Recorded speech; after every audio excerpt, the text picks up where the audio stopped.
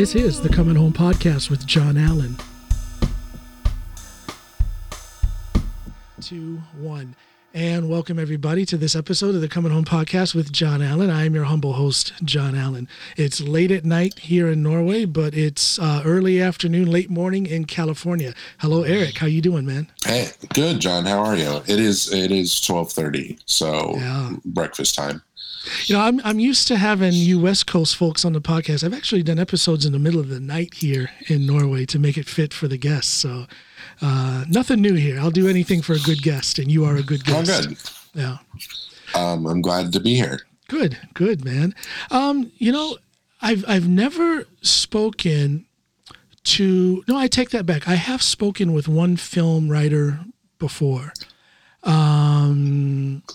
But I've never spoken with someone who is as complex in their thinking and in their approach to a comedy film as you are. I got to tell you. Well, I have to tell you, Vice Force Action Squad had me laughing like no other comedy ever has. As a former police officer, watching the way those two detectives were handling things, the dialogue between them, the utter cluelessness at times that they had in situations where they really needed to have their shit together. It's just absolutely hilarious. So hats off to you for the writing and the direction and the writing and the direction on that film. Hats off to you. Well, thank you, John. I appreciate it. It was the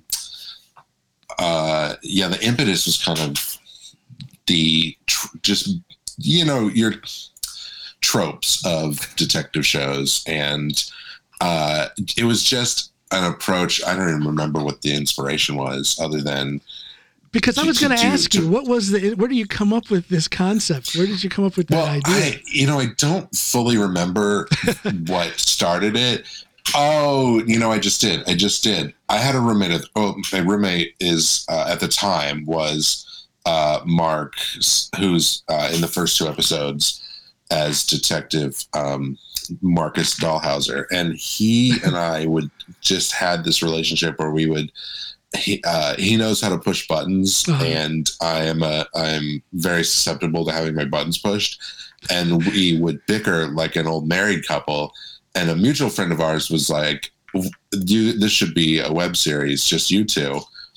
And then from there, it kind of became, us as, the idea I had was like, that's funny. What if you had these two as cops? And we actually went one Halloween as the kind of like, not these characters, but just a version of like, cop, 70s cop guys. Yeah. And that's when I was like, I think I'd already had the name too at that point, but nothing was written. And I was just thinking like, this is a funny thing. And I'm going to push through with it, and just started writing. So I guess the approach was kind of like, what if Starsky and Hutch were Beavis and Butthead?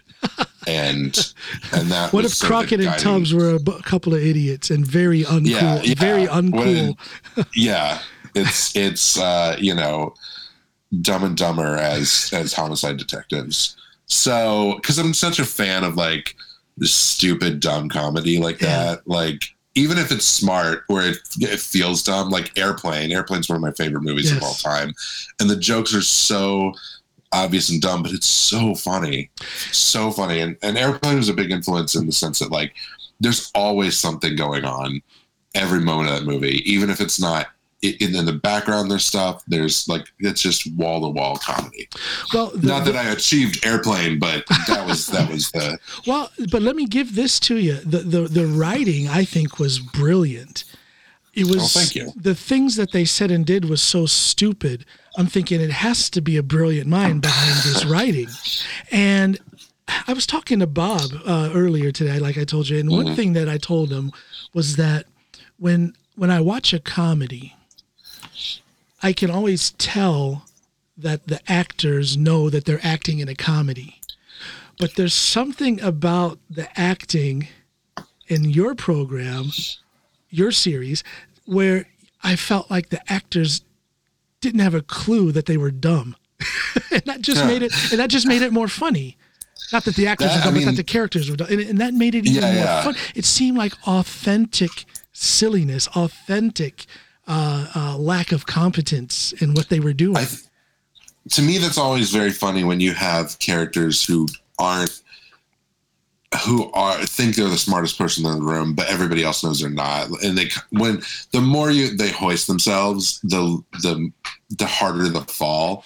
Yeah. So, and it's like I mentioned Dumb and Dumber as an example, and that movie is so funny and it's so great, but like they have these moments of like inadvertent competency, and that was something I had wanted to play into with this too. Like in Dumb and Dumber, there's a great scene where they're being harassed by what's his name, Seabass, who's a hockey player, I guess, but not in the movie, but in real life. And then they get him to pay for their food, which is, if I don't want to spoil the movie for anybody, it's very funny. But I just like that, like they get a win despite their complete incompetence. Yeah.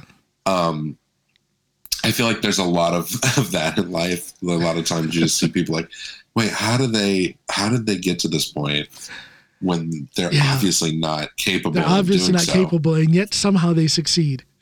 Yeah, and that was always the North Star of like winning despite great odds against them, but not in a underdog way.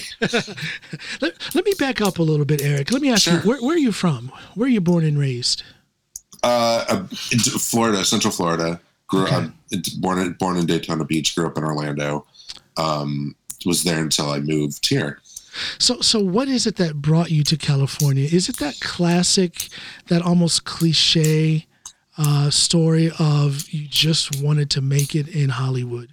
Is that what brought you there? Or that was it. Very much so. That was it. And I call that like a cliche story, but to me, it's a very inspiring story because who actually does that? It takes a lot of guts. It takes a lot of focus. It takes a lot of fearlessness to pack up and move there. Can you tell me a little bit about your story, about your journey to California?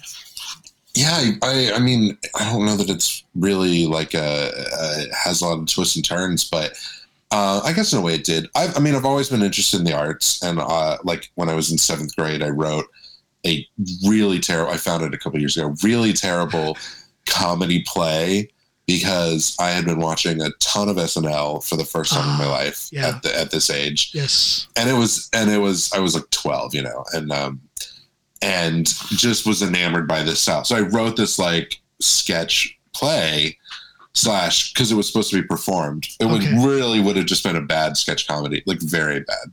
There's no chance of salvaging it and using it today. It's funny. I've thought about it and just shooting it, but verbatim as it was written by me at 12, just as an exercise. Mm-hmm. But then I'm like, that's a lot of resources to go into something that's going to be really atrocious. And it's a one-note joke. The joke is that a 12-year-old wrote this and the adult version of that person is filming it.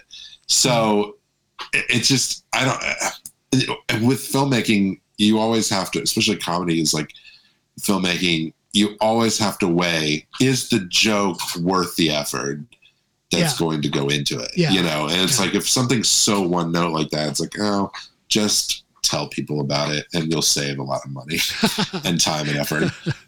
So who were the people on Saturday Night Live at the time you were inspired by them? What years are we talking about? Oh man, you're gonna age me. Yeah, there you go. See, I'm sneaky. I'm sneaky. There we go. This was the early 90s, early to mid 90s cast. Okay. Dana Carvey, Mike Myers, Chris Farley, Adam Sandler.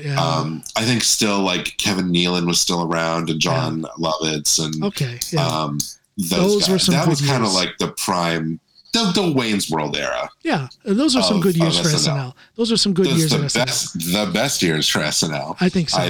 Yep. I agree. I mean, you're always biased, but it's. Everybody's favorite music is what they heard. Yeah, when they're 15. True. That's true. And it never got any better. Never got any better. Yep. Gosh, we're old. I know. Even though that's not true. But I do think SNL has kind of had like has become not quite as smart as it used to be. I can't relate to it anymore and you nailed it right there. That intelligence in the humor that they display seems to be gone. And it's become a little more broad.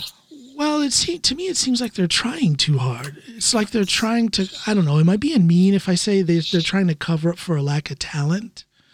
And I don't want to say they're not talented, but the level of talent is different now than it was. And I don't think this is my age and my way of thinking has changed so drastically. I just don't think there's the same level of talent. I just don't see it. I think what it is like SNL used to be the cutting edge of comedy. And it was like, especially in its early days, everybody was trying to be them. And now it's become such an institution that do we expect too much?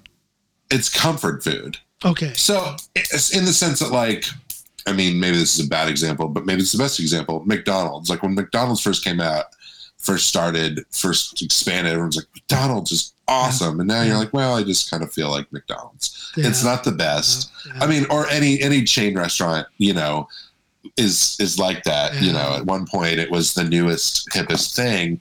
And then you have success doing that. And the same goes for SNL, doing this thing. And then the rest of the world, whether the culinary world, the comedy world, moves past you. And then you are now an institution. And you can always go and you're going to get a good meal, but you're not going to, it's not something you're going to run home and tell people about. Right. Now, I wonder if it has to do with the recruiting process to get the talent on there, because now it seems like everyone and their mother is putting out their own comedy special on Comedy Central or on Netflix. And maybe at one time SNL was kind of like a stepping stone to getting that special. It's fun. I think SNL, I think the actual like talent on SNL is great. I just think that I think they're I don't want to say their hands are being tied, but there's an expectation of like, you're you're still the most visible high-end thing on television. Like this is still what people aspire to do. But because of that, like we're the Cheesecake Factory, we have a standard, and you could do something more adventurous and might be more interesting, but that's not what people come here for. I see. But if you watch, like Kyle Mooney is a perfect example. Kyle Mooney is so funny and so interesting. And I just saw his movie Brigsby Bear, which I don't know if you've seen it, but I haven't seen highly that. recommended. No. Okay. Highly recommended. Has a lot of his SNL co-stars in it. Like you can tell when he does his sketches on SNL, because like, especially the pre-recorded ones, because they're kind of weird. And that's the stuff I always end up liking the most. Like if they never do another game show, I'll be more than happy, even though those sketches turn out funny, sometimes, but they do sometimes, but yeah. I don't know. I don't want to say they're not talented. I mean, they're the ones that are on the show and I'm not, so they must have more talent than me. But it's something. I don't know. Something has changed. Something has changed. I think it's just it. Like I mean, I hate to be like I'm right, but I think I'm right in the sense that like it's become such an institution that it hasn't been able to grow, and with it, so it's like. Weekend Update is always going to have the same Weekend Update jokes. But now comedy is so prevalent, like you touched on earlier, you have 5, 6, 7 different late night hosts who are also doing the same thing. That's right. And it's interesting because you say there's so many comedy specials and stuff. For years I've been saying comedy is the new rock music, in the sense that like, from the inception of rock and roll, or at least since rock and roll groups like the Beatles up until, I don't know, 2010-ish, that's what young people did, is you picked up a guitar and you learned how to play guitar and you joined a band or something like that, and you sort of aspired to become a musician. And somewhere along the line, that kind of faded away, probably as rock music declined in popularity, and people picked up comedy as the new sort of rock band. So like a comedy troupe is the new Rock Band. Online sketch comedy is the new equivalent of that. Yeah. So I think that there's just a lot more people doing it, and because of that, they're naturally seeing different, more cutting edge things. And so SNL, while it's still like the gold standard, it's not quite. It's not the only big. It's not the only big thing out there anymore. Whereas, but I would say it is the biggest thing, but it's because it's so big, it's not the most important thing. Right. No, I don't know. I guess I'm a little old fashioned. I just miss the old days, like you say, the early mid 90s, maybe even up until around 98, 99. I want to see Norm Macdonald back on Weekend Update. That's the standard right there for me. I think also part of it is like you said, the people that they got went on to big careers, especially throughout the 90s. Like Will Ferrell is one of the biggest stars in the world, and and Mike Myers was at one point, and whereas this cast, it kind of feels like there's more outlets for people to express themselves, for comedians to express themselves, because there's so much more content online and on, there's like 500 scripted shows being made. Yeah. So it's a little easier, I shouldn't say easier. There's more opportunities for a comedian to like flex their muscle, express their voice. That's not SNL. That ties directly in with what I was saying about how there was a time where the not the easiest, but the best, most effective way to make it as a comedian was through SNL, whereas now that's not the case. I think it's just not the only path. Exactly. Anymore. It's not the only path anymore, whereas there was a time where it almost was the only path. Yeah, or at least the only path that'll get you in front of a lot of eyes. Yeah. But you look back and then, the state was, the state was funnier, more interesting, more cutting edge than SNL was at the time, even though SNL was great. But like, there's a lot of the states now in various forms. There is. So anyway, there's back to all right, time. That's all the show we have for you. No, hey, we got nothing but time here. But going back, okay, you're in Florida, and when did this desire to get to California first arise in you?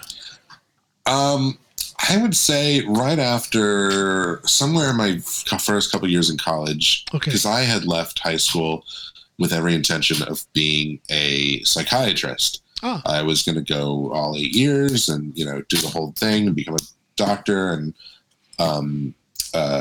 get my doctorate, I should say, in psychiatry. And after a year of college, because I was going to this community college near my house, and I hated it. And I didn't go straight to university. I don't want to do this. I don't want to spend 8 years in school. Yeah. So I decided to change my major. Ironically, the irony, the great ruler of my life. You too? Once I finished college for my 4-year degree, because I changed majors so much and because of the program I went through, I had been in school for 8 years. So I spent the same amount of time and got half the degree. Whatever. Yeah. It is what it is. But I kept changing majors. That was why. I went from I was always interested in the arts. I mean, like I said, I wrote that play in 7th grade, and in high school I was in a band, and in early days of college in a band. Okay. And so it was always something always driven to the arts and driven to, so then after that, I knew I wanted to do something creative. So I kind of went into marketing as a career choice and as a path of study. And then I quickly realized that what I thought was marketing was actually advertising. So I was like, well, that was dumb. So then it became advertising as a course path. That's a lot of changes, man. It's a lot of changes. And in there, I had taken a class just on a whim, a screenwriting class, because I was like, I don't know anything about how this works. This will be interesting. Yeah. So I took that class, and took to it immediately. I was like, I totally understand everything that's going on here. And the project that we had to do for the final project, I got the highest grade in the class. My teacher's like, this is very good. Yes. She's like, oh, maybe I'm onto something here, but maybe not.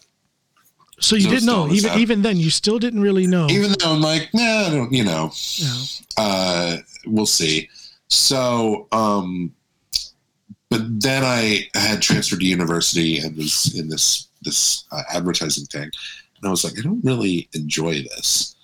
This is like, I like the creative aspect of it, but it just feels, I don't know, it didn't feel right. I didn't like the people. Yeah. And then around that time, I was like, I think I actually just want to go to film school. This is what I think I'm putting off. So the school where I went, it was like midway through college. So so you had a couple. Yeah. Okay. So you had a couple years in college at that point. Yeah. Yeah. I most of my pre, I'd taken like a year off at one point too. It wasn't like I did classes straight for 8 years and then finally had enough for a degree. It was just a lot of like start and stop. I see. Trying to figure out, So you were really undecided.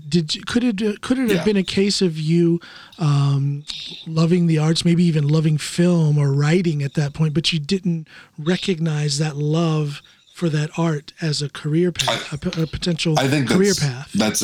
I would say that's exactly what it is. Wow. And I think that I have come from a risk-averse parents and who wouldn't.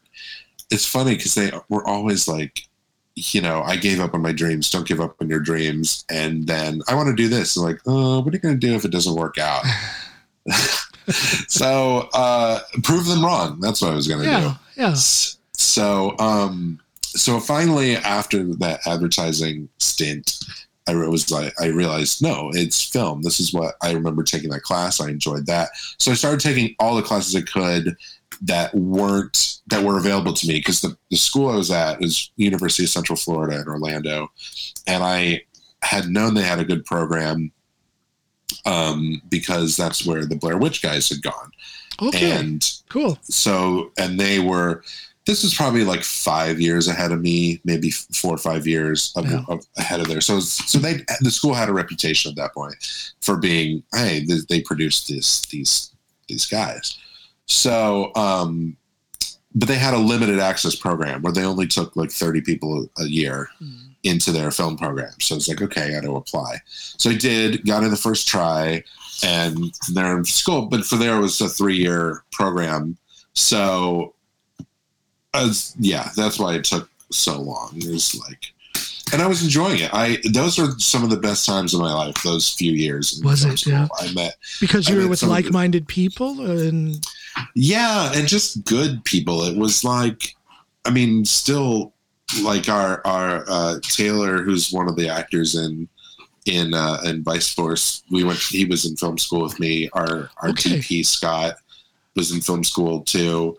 A lot of people who worked on the show in various capacities. I didn't know you and Taylor went back like that. I didn't know that. Oh, we've been friends for 20 years now. Okay. So that's and Mark, who was in the first couple episodes, also in school with us. So that was how it started. It was like just a thing to do with friends, and kind of expanded from there. But yeah, those years were just fantastic. So it was just a natural next step after finishing school. So how solid was your plan then when you went from Florida and you took the and you moved to California? How solid was your plan? Did you have any kind of a gig set up? Did you have any place to stay? I did have a place to live because one of the guys I went to school with had already moved here. There was like a handful of people from we'd gone to school with that moved here prior to that, a year to 6 months prior to that. And one of the guys, he and his roommate at the time were sharing a 1-bedroom apartment, and his roommate was moving out. So it was like perfect timing.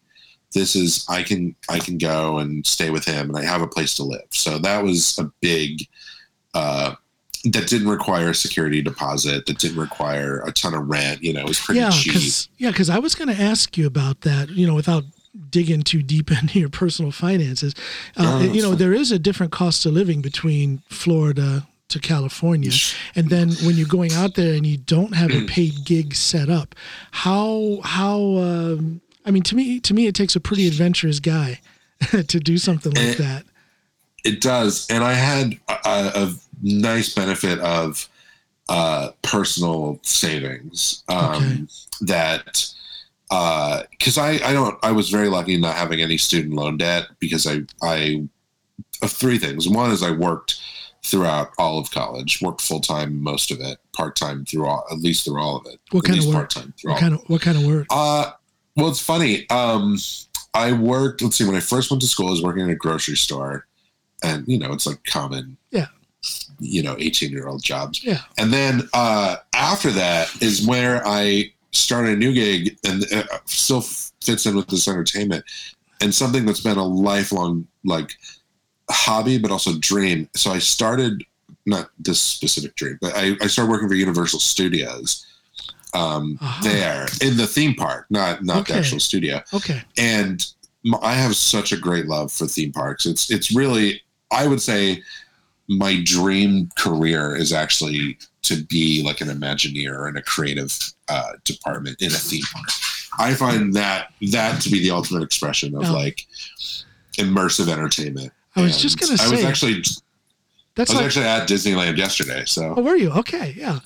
I went there with my family back in 2015, I think it was 2016. And if I ever see that mouse, I think I'm gonna choke him to death. He took so much money, so much of my money, and I didn't have as much fun as I thought I was. I've been really blessed in that growing up in Orlando. You don't have to pay to go because somebody who works there. You got the hookup, yeah.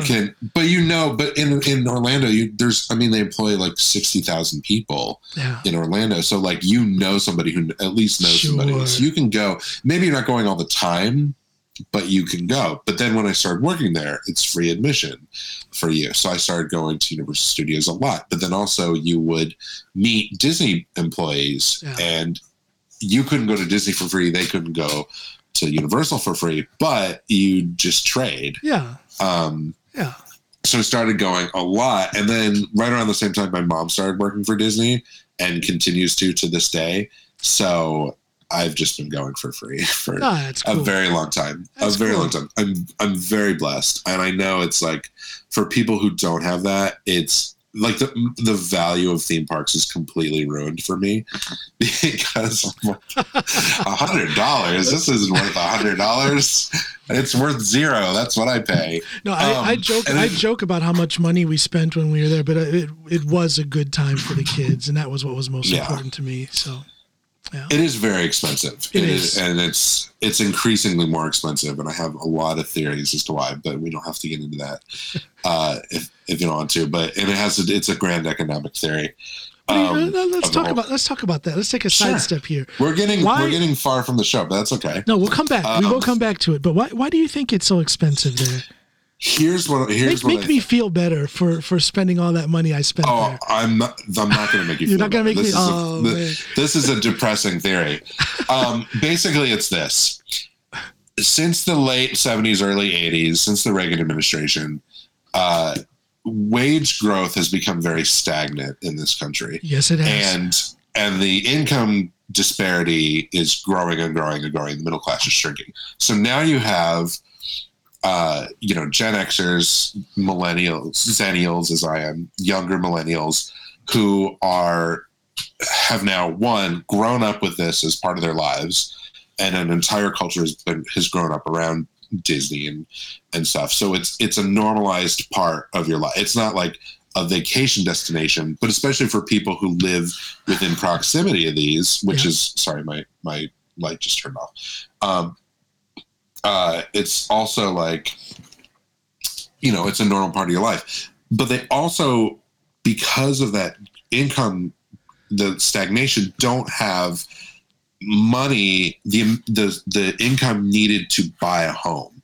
Yes. So there's a lot of people who can't buy homes. So when you're a renter and you don't have the money to buy a home, but you still have disposable income that is not enough to buy a house, but is more than what you need, what do you spend it on? Entertainment. There you go. So, so now movie tickets have skyrocketed. Yeah. Theme park admission has skyrocketed. Why? Because there's more of a demand for it.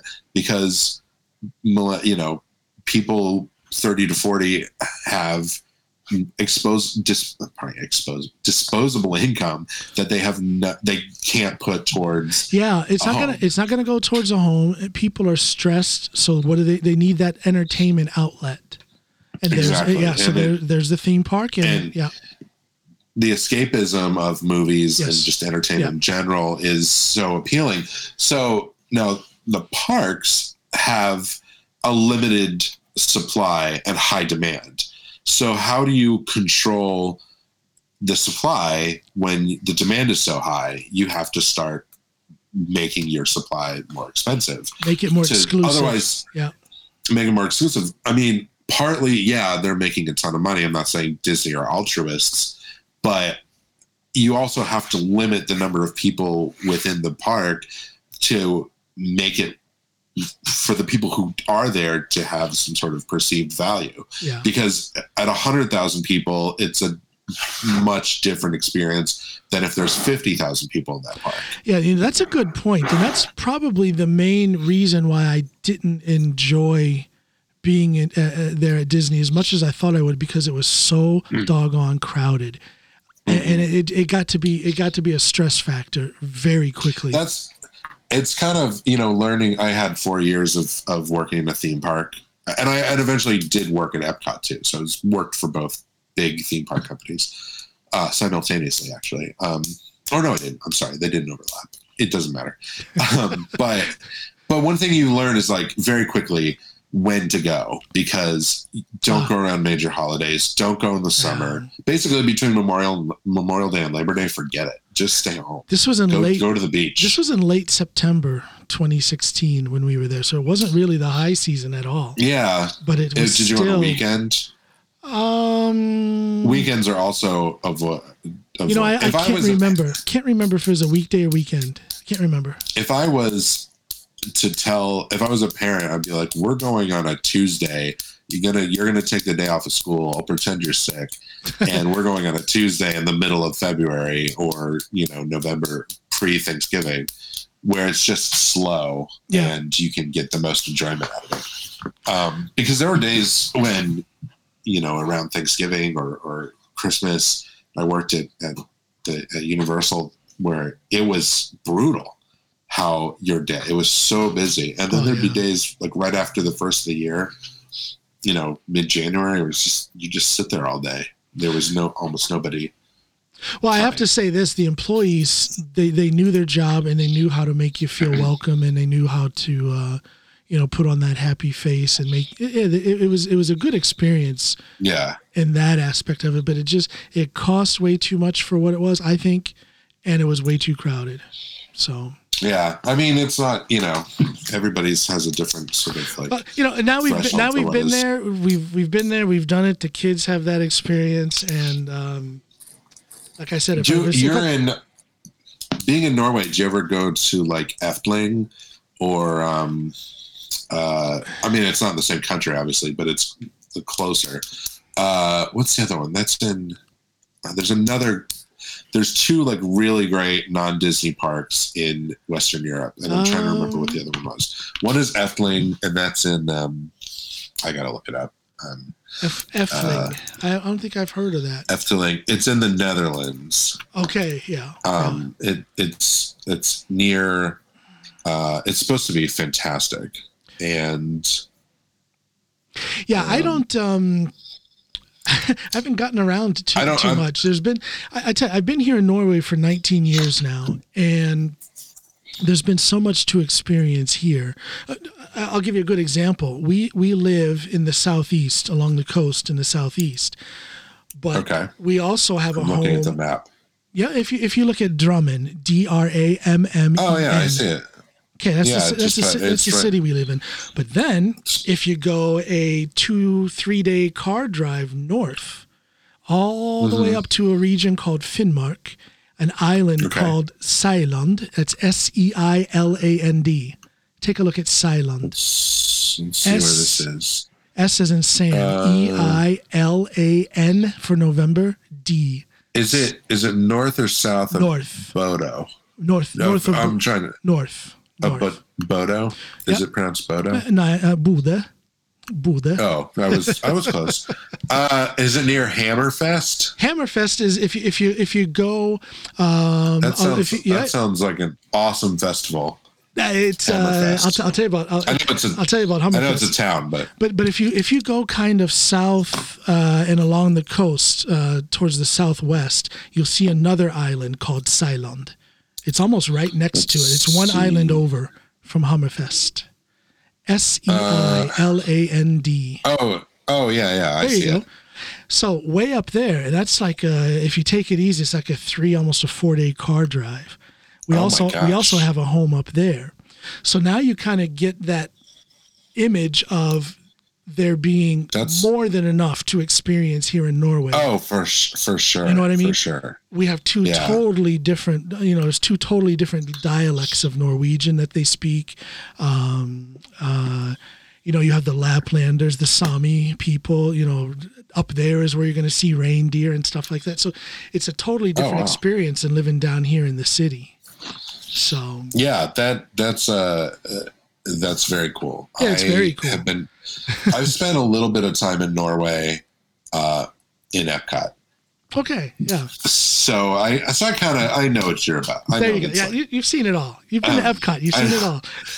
I always wonder, like, how I know that in Epcot these are like extreme distillations of the experience of living in this country, but I always wonder how accurate of a distillation are they? I've never been to Epcot, so I couldn't tell you. But if you told me you saw this, that, or the other at Epcot, then I can tell you if it's really that way here. I don't remember. It's been a while. But I mean, they have, I feel like they have what seems like authentic food for each country. And I know they probably do. Those pavilions because they're basically pavilions in a fair. That was kind of the idea behind it. But they staff it with people from Norway or China or Denmark or not Denmark. They don't have a Denmark pavilion, Morocco or wherever. So it's like these are they're people from that country who are representing it and not, From what I understand, it's fairly accurate. I've spoken to some Norwegians who have worked there before. And from what I understand, it's fairly accurate. But it's, I've been here 19 years. And I'm still fascinated. I still can't believe I'm here. It's just been a constant adventure. It's so cool to be able to speak the language. What drew you to there? Well, you see this ring here? Yes. That's you found that ring in Norway? I found the ring in Norway, yeah. No, it's just on the ground. It was just on the ground, man. Like I say to people, I met my wife on a Friday night. I woke up with a headache on Sunday, and I was in Norway already. Oh, wow. We got introduced by a common friend, another Norwegian lady who had moved to Chicago, where I was living. And this lady moved from Norway to Chicago, and she was a girlfriend to one of my best friends, a training partner. I had another power lifter. And this woman started talking right away about my wife and how I should meet her. And push came to shove, we finally ended up meeting when my wife came to visit her, and here we are. We got married. We got married about a year after we met. We lived in the States for about 18 months. And then we came here in 2002. What was your decision to leave the U.S. born out of more, do you think your desire or hers? It was born out of necessity. I can tell you real quick. Now, all my viewers and listeners are familiar with this story. But like I said, I was a cop in the south suburbs of Chicago. And I was working a case as a detective. And this pretty rough, somewhat international gang, they all kinds of stuff with drugs, weapons, prostitution, counterfeit money, all kinds of stuff that these guys were involved in. And they found out where we lived, and they paid us a little visit one night. It was like 11:30 at night, and we get a phone call. Oh my gosh. Yeah, got a phone call 11:30 at night. We had just gone to bed. Got a phone call from a neighbor saying that she saw 3 guys climbing the fence in our backyard and headed up to our house. So fast forward to the day after, they about 20 of them showed up at my wife's job, threatening her. And then the day after that, the morning after that, I drove her up to Minnesota to stay with some friends. She ended up coming back to Norway, and I followed her about 3 months after that. I just quit my job, and here we are. So it was kind of born out of necessity. It was not in the cards. It was not planned in no way whatsoever. So it was kind of rough to come here. Kind of rough. But you like it there now. Well, yeah, I like it now, but I got my head around being here rather quickly. I got a job. I got a job, as a matter of fact, before I could even speak the language. So. Oh wow! Yeah. Have you sent that international gang a thank you note? I have seen that several of them got locked up then, and several of them have gotten locked up since then. Now, my mother worked in the federal court system. And at one point, the Secret Service got involved because of the money crimes, the counterfeit money. Yeah. So it became federal, and my mother was familiar with the case, and she kind of kept me filled in for some years there. And it felt good to see them, 1 and 2 at a time getting locked up for pretty long stretches. Yeah. Oh, that's I bet you that was satisfying. It was satisfying, but. I try not to be a shoulda, woulda, coulda type of guy, but yeah. But yeah, shoulda, woulda, coulda. Like it was not planned to come here, but I made the most of it, and things are doing fine here. The kids are well; they're healthy. Sounds like it. That's great. Yeah. I can. When you said you got a job without speaking the language, was it in your field, or did you? No, because at that time of course, I wanted to get into police work. I guess you'd have to speak the language in order to be a cop. Well, yeah, and you also have to be a citizen of Norway to be a cop. Oh, so, that makes sense. But what I did was I got recruited to do some project work at a high school, where I started a project that I ran to keep kids out of the danger zone. Kids that were like right on that fine line between criminal action and just basic delinquency. And so I got a job doing that. It's funny, as an American, I don't think of Norway as being a place that has criminals, but obviously it does. Everywhere does. But it just seems like sort of an idyllic paradise. And you think of crime as like uniquely American, or at least in other like countries like Colombia or where they have sort of like a reputation in fiction for being dangerous, but it is somewhat idyllic here. It is somewhat storybook peaceful here. There is crime, but it's not. But there's nowhere in Norway where I would feel uncomfortable walking at night. That just doesn't exist. I'm sure that doesn't exist. It's sort of like a short-sighted to think of it as a crime-free utopia, whereas every place has its it's fun. Just that American like lens that you see everything through is it is different. It does not present an accurate representation of the rest of the world. Well, it's quite amazing to me, and I'm still not used to the and I don't want to say anything bad about my fellow Americans, but sometimes we're just dumb. Sometimes we're willfully dumb. We don't want to learn about anyone else that's outside of the borders of the United States. And let me tell you, being here all these years has really given me perspective. It really has. Sure. I thought I had perspective before, but now I've gotten perspective, and I see what's happening back home, and I tell you, it breaks my heart. It's heartbreaking to be way over here and see what's been happening. It's horrible. It's horrible. It's I think that we have. I mean, obviously, we have our school curriculum is so America first and almost America only. Like there are other places that exist, but we're far superior to all of them. But I also just our like physical geography has made us so isolated from the rest of like the world, because it's so expensive to travel to Europe or travel and that's, to I was going to say, and that fact, the fact of the expense of traveling outside of the United States is what makes me say, yeah, I get it. You know, America's a big country. Yeah. You could compare California and Florida to Norway and Romania, for example. You know, as far as distance, in terms of distance, but in terms of culture, they're virtually identical. Right, virtually identical. In a vast spectrum. Sure. You know, there's differences between them, but like Californians and Floridians are much closer than Norwegians and Romanians are culturally. Obviously, being from the same from the same country. But distance wise, you know, it's comparable. And, I see that, and I can handle America first, but there's too much of that America only, like you said, to where, I don't know. It's just a sad thing to see, and I guess I'm cursed with perspective, and that makes me feel, or blessed with it. I mean, I would say that you're, being able to step outside and have that lens on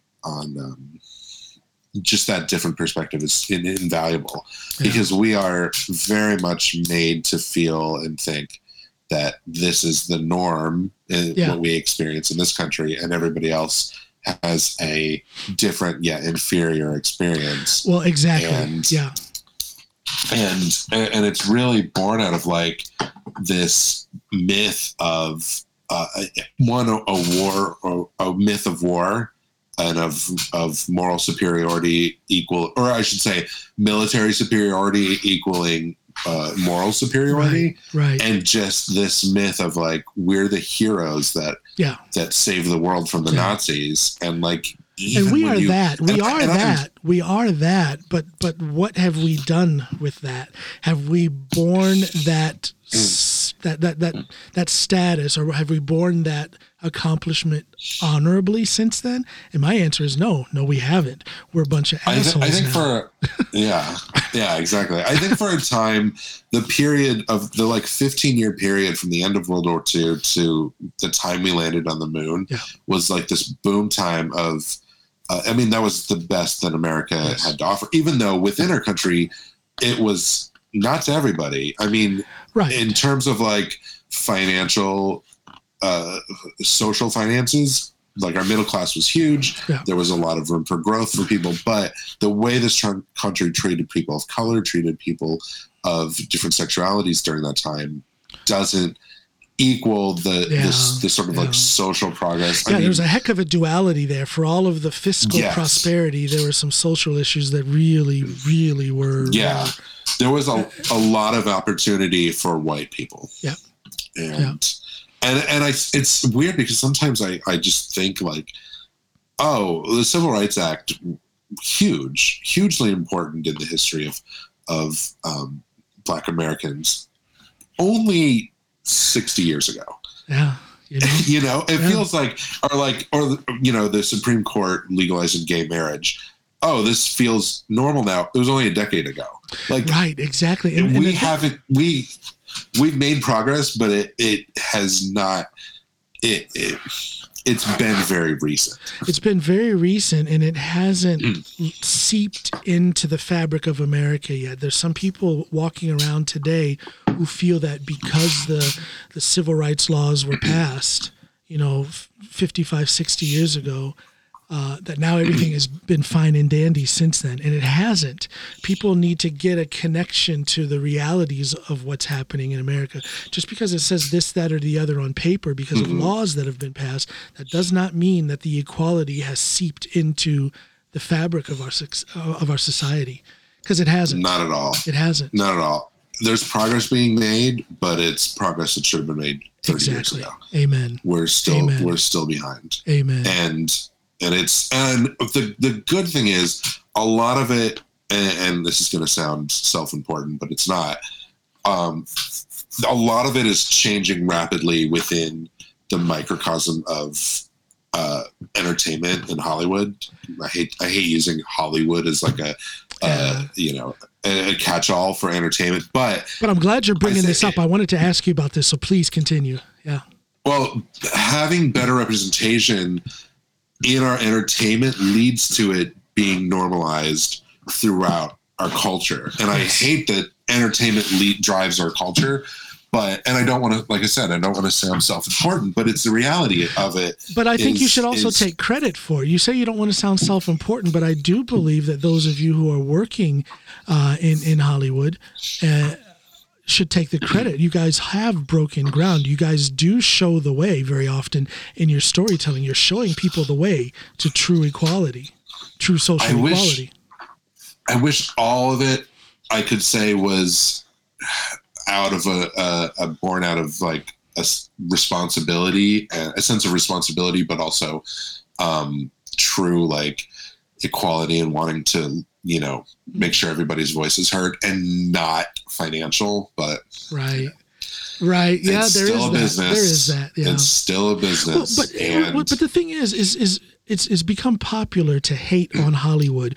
I can give you a very recent case. Just yesterday, I was in a little back and forth with someone who, it's been less than a week since Tom Hanks wrote an article in the New York Times talking about the Tulsa massacre.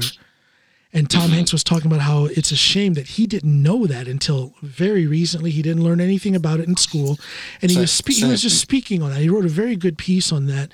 And this other guy was like, hey, you know what? Screw Tom Hanks. He's got a piece of shit son who does this, that, and the other. And I'm sick of Tom Hanks playing holier than thou. And I just don't understand that. Because I see someone who is an ally in my fight for equality. Mm-hmm. Someone who's being a good ally who wrote this beautiful piece in a major newspaper. I got nothing but love for the guy. And this thing about his son using the N-word repeatedly and all that stuff. First of all, I didn't know anything about that. So it's probably, who knows if there's any truth in that. But if there is truth in that, what does it have to do with Tom Hanks being a great ally in the fight for equality? But that's that thing that's popular with this hating on Hollywood now. It's become so popular, especially in the last 4 years.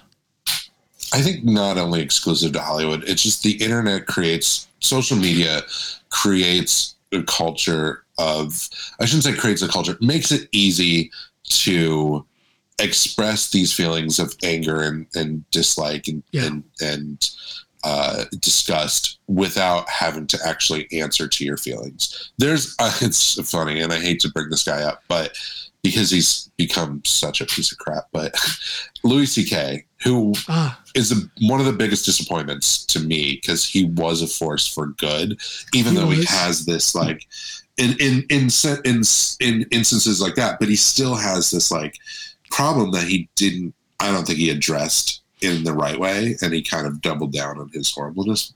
But anyways, that being said, is that how you see it, really? Yeah. Okay. I mean, the guy like had an opportunity. It's funny because like I don't want to get too much into it, but the story that led to his sort of like cancellation was known. Yes. I'd heard it from more than one source. Yes. Years prior to this. People knew. People knew. So when Me Too, when that reckoning came about, all of these past instances could now be talked about in a more public sense. And he issued an apology statement, and he sort of slinked into the background. So you had one of two options there. You could own up to it and say, I'm going to make this right by, I don't want to say embracing, but owning your mistake and trying to educate people and saying this was wrong and you shouldn't do this. But didn't he do that? Like, didn't he do that? Wasn't that a part of his apology?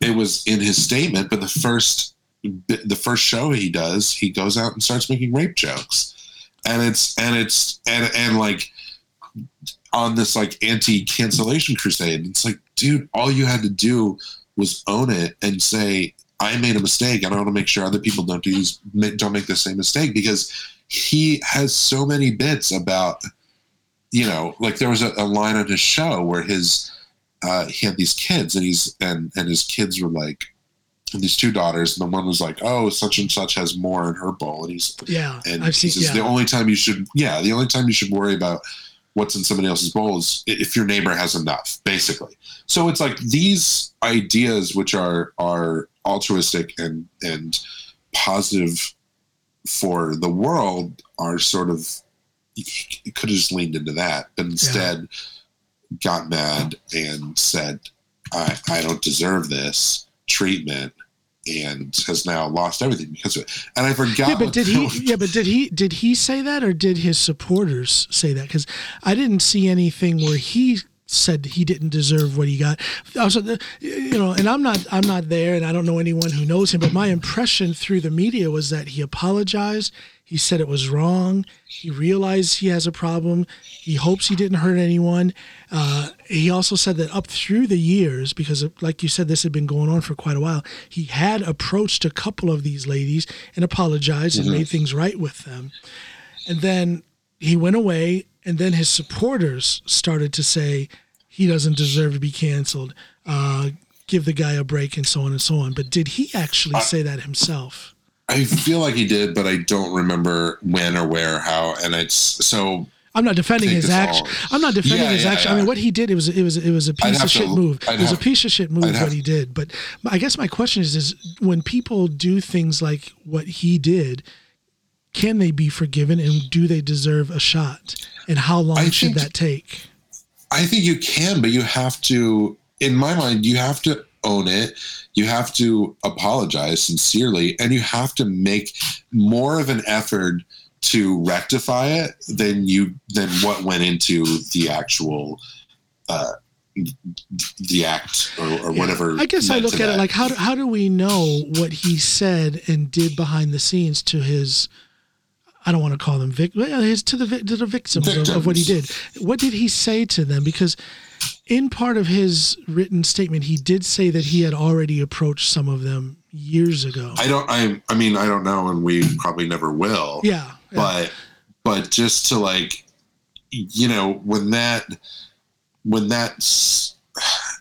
here's what I think. If he had done so, how was this still become known?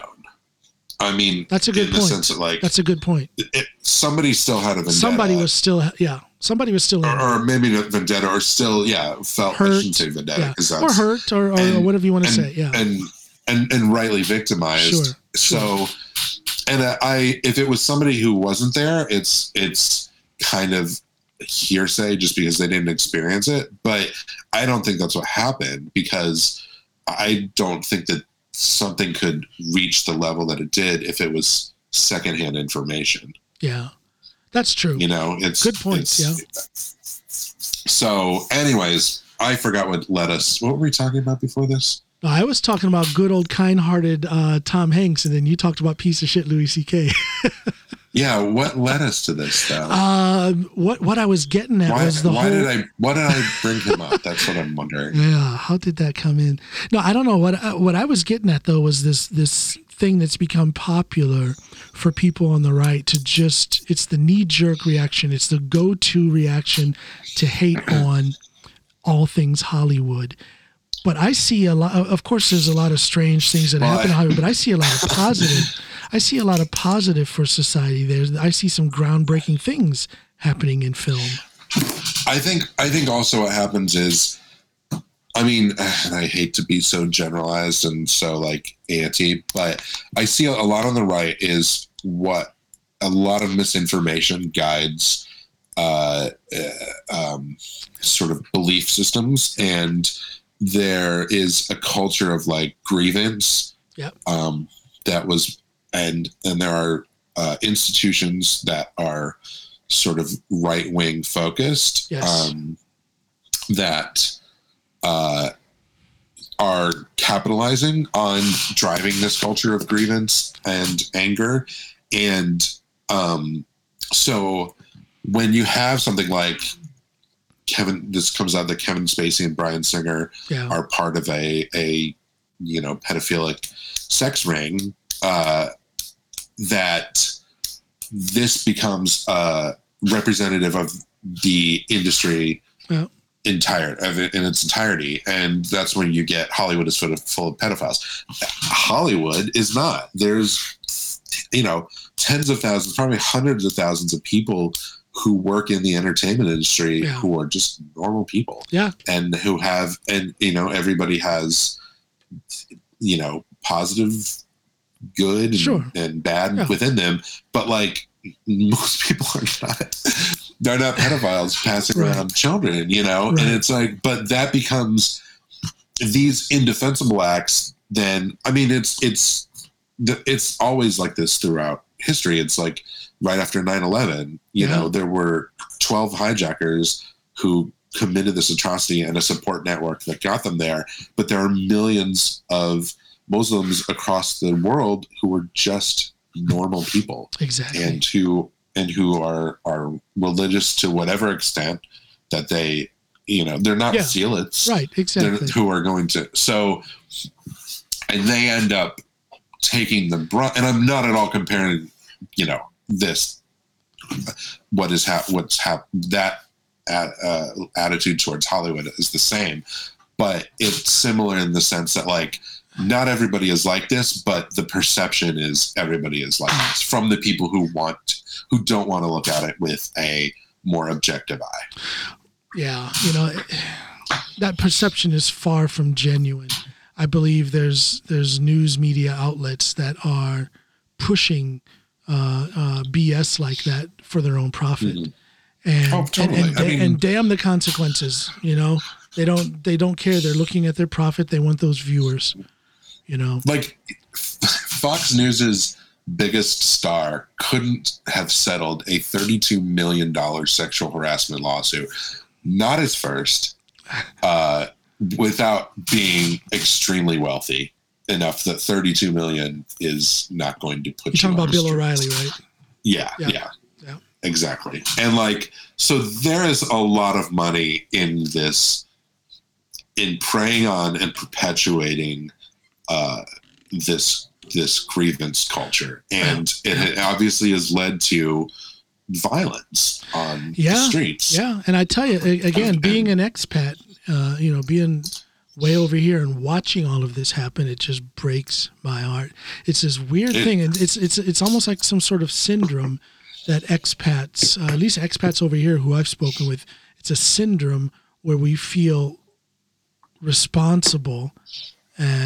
But helpless. We should be doing something. We should be saying or doing something to contribute.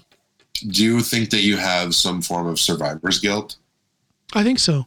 I think that's what. Like you got out, and I don't have to deal with this. But there are a lot of people who.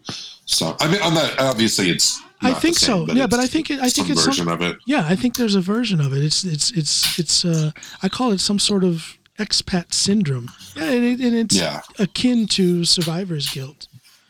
But it's gotten me both in a lot of trouble, but it's also given me somewhat of an advancement here. I've become one of the go-to people when anything big happens in the States. George Floyd or January 6th. The national news media has been coming to me and giving me a chair and letting me speak on national TV and stuff, and that's an honor, and that's also humbling. Bears a big weight of responsibility. Thank you. I can imagine, and I take that responsibility. And I can carry a load. I'm a champion powerlifter, so I can handle some weight. But I would rather be put me in the spotlight for something else. I wish I could be in the spotlight for something else instead of the go-to guy when crazy shit happens in America. Then they come and talk to me. It's sad. It contributes to the syndrome. Yeah, I can see that, and it's sad that there's so much, as you said, crazy shit. I mean, the last 4 years were most tumultuous of my existence, and mine as well.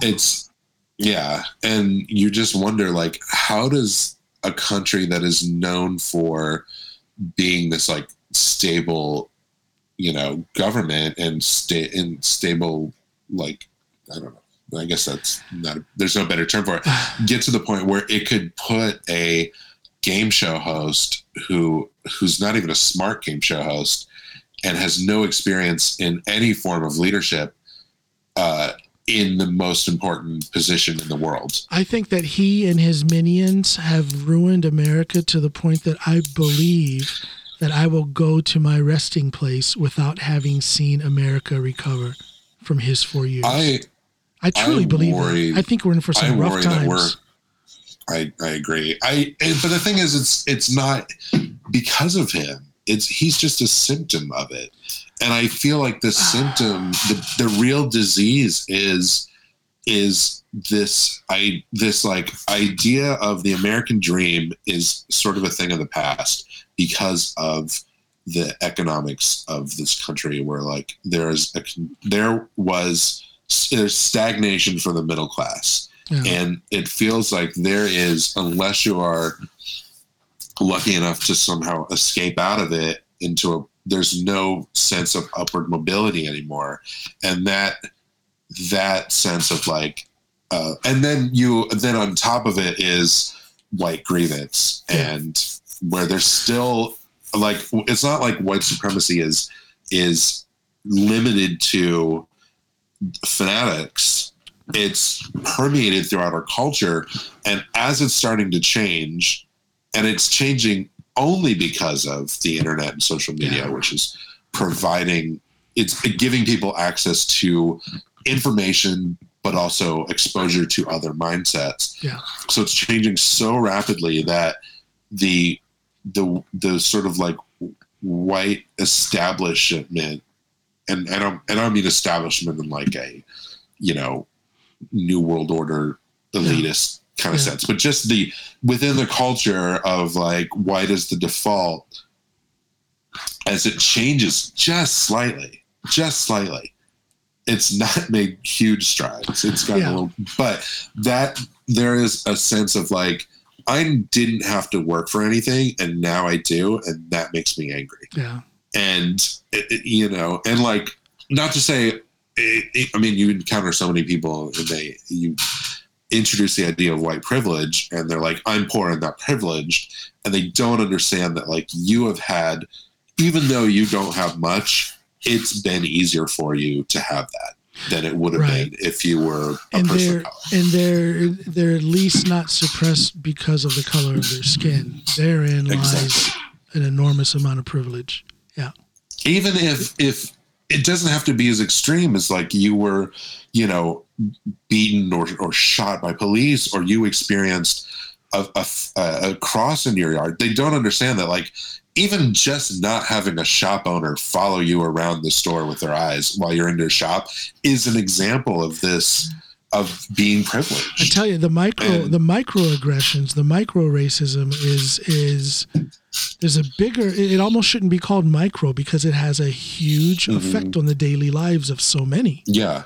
Yeah, I'm sure you add 1 million of these up, and then you have just such a different experience. And our individualism within the country, instead of collectivism, doesn't allow, within our own culture, doesn't allow us to, I shouldn't say doesn't allow us, has made it difficult for us to look at the experience of others and go, oh, they're not having it, it's not, they're not being treated fairly, and they're not being treated even in a welcoming sense. I think America got real selfish over the last 4 years, and I agree with you.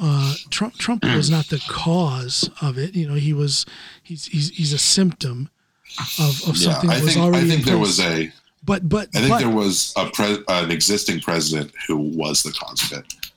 A previous president, I should say, who was.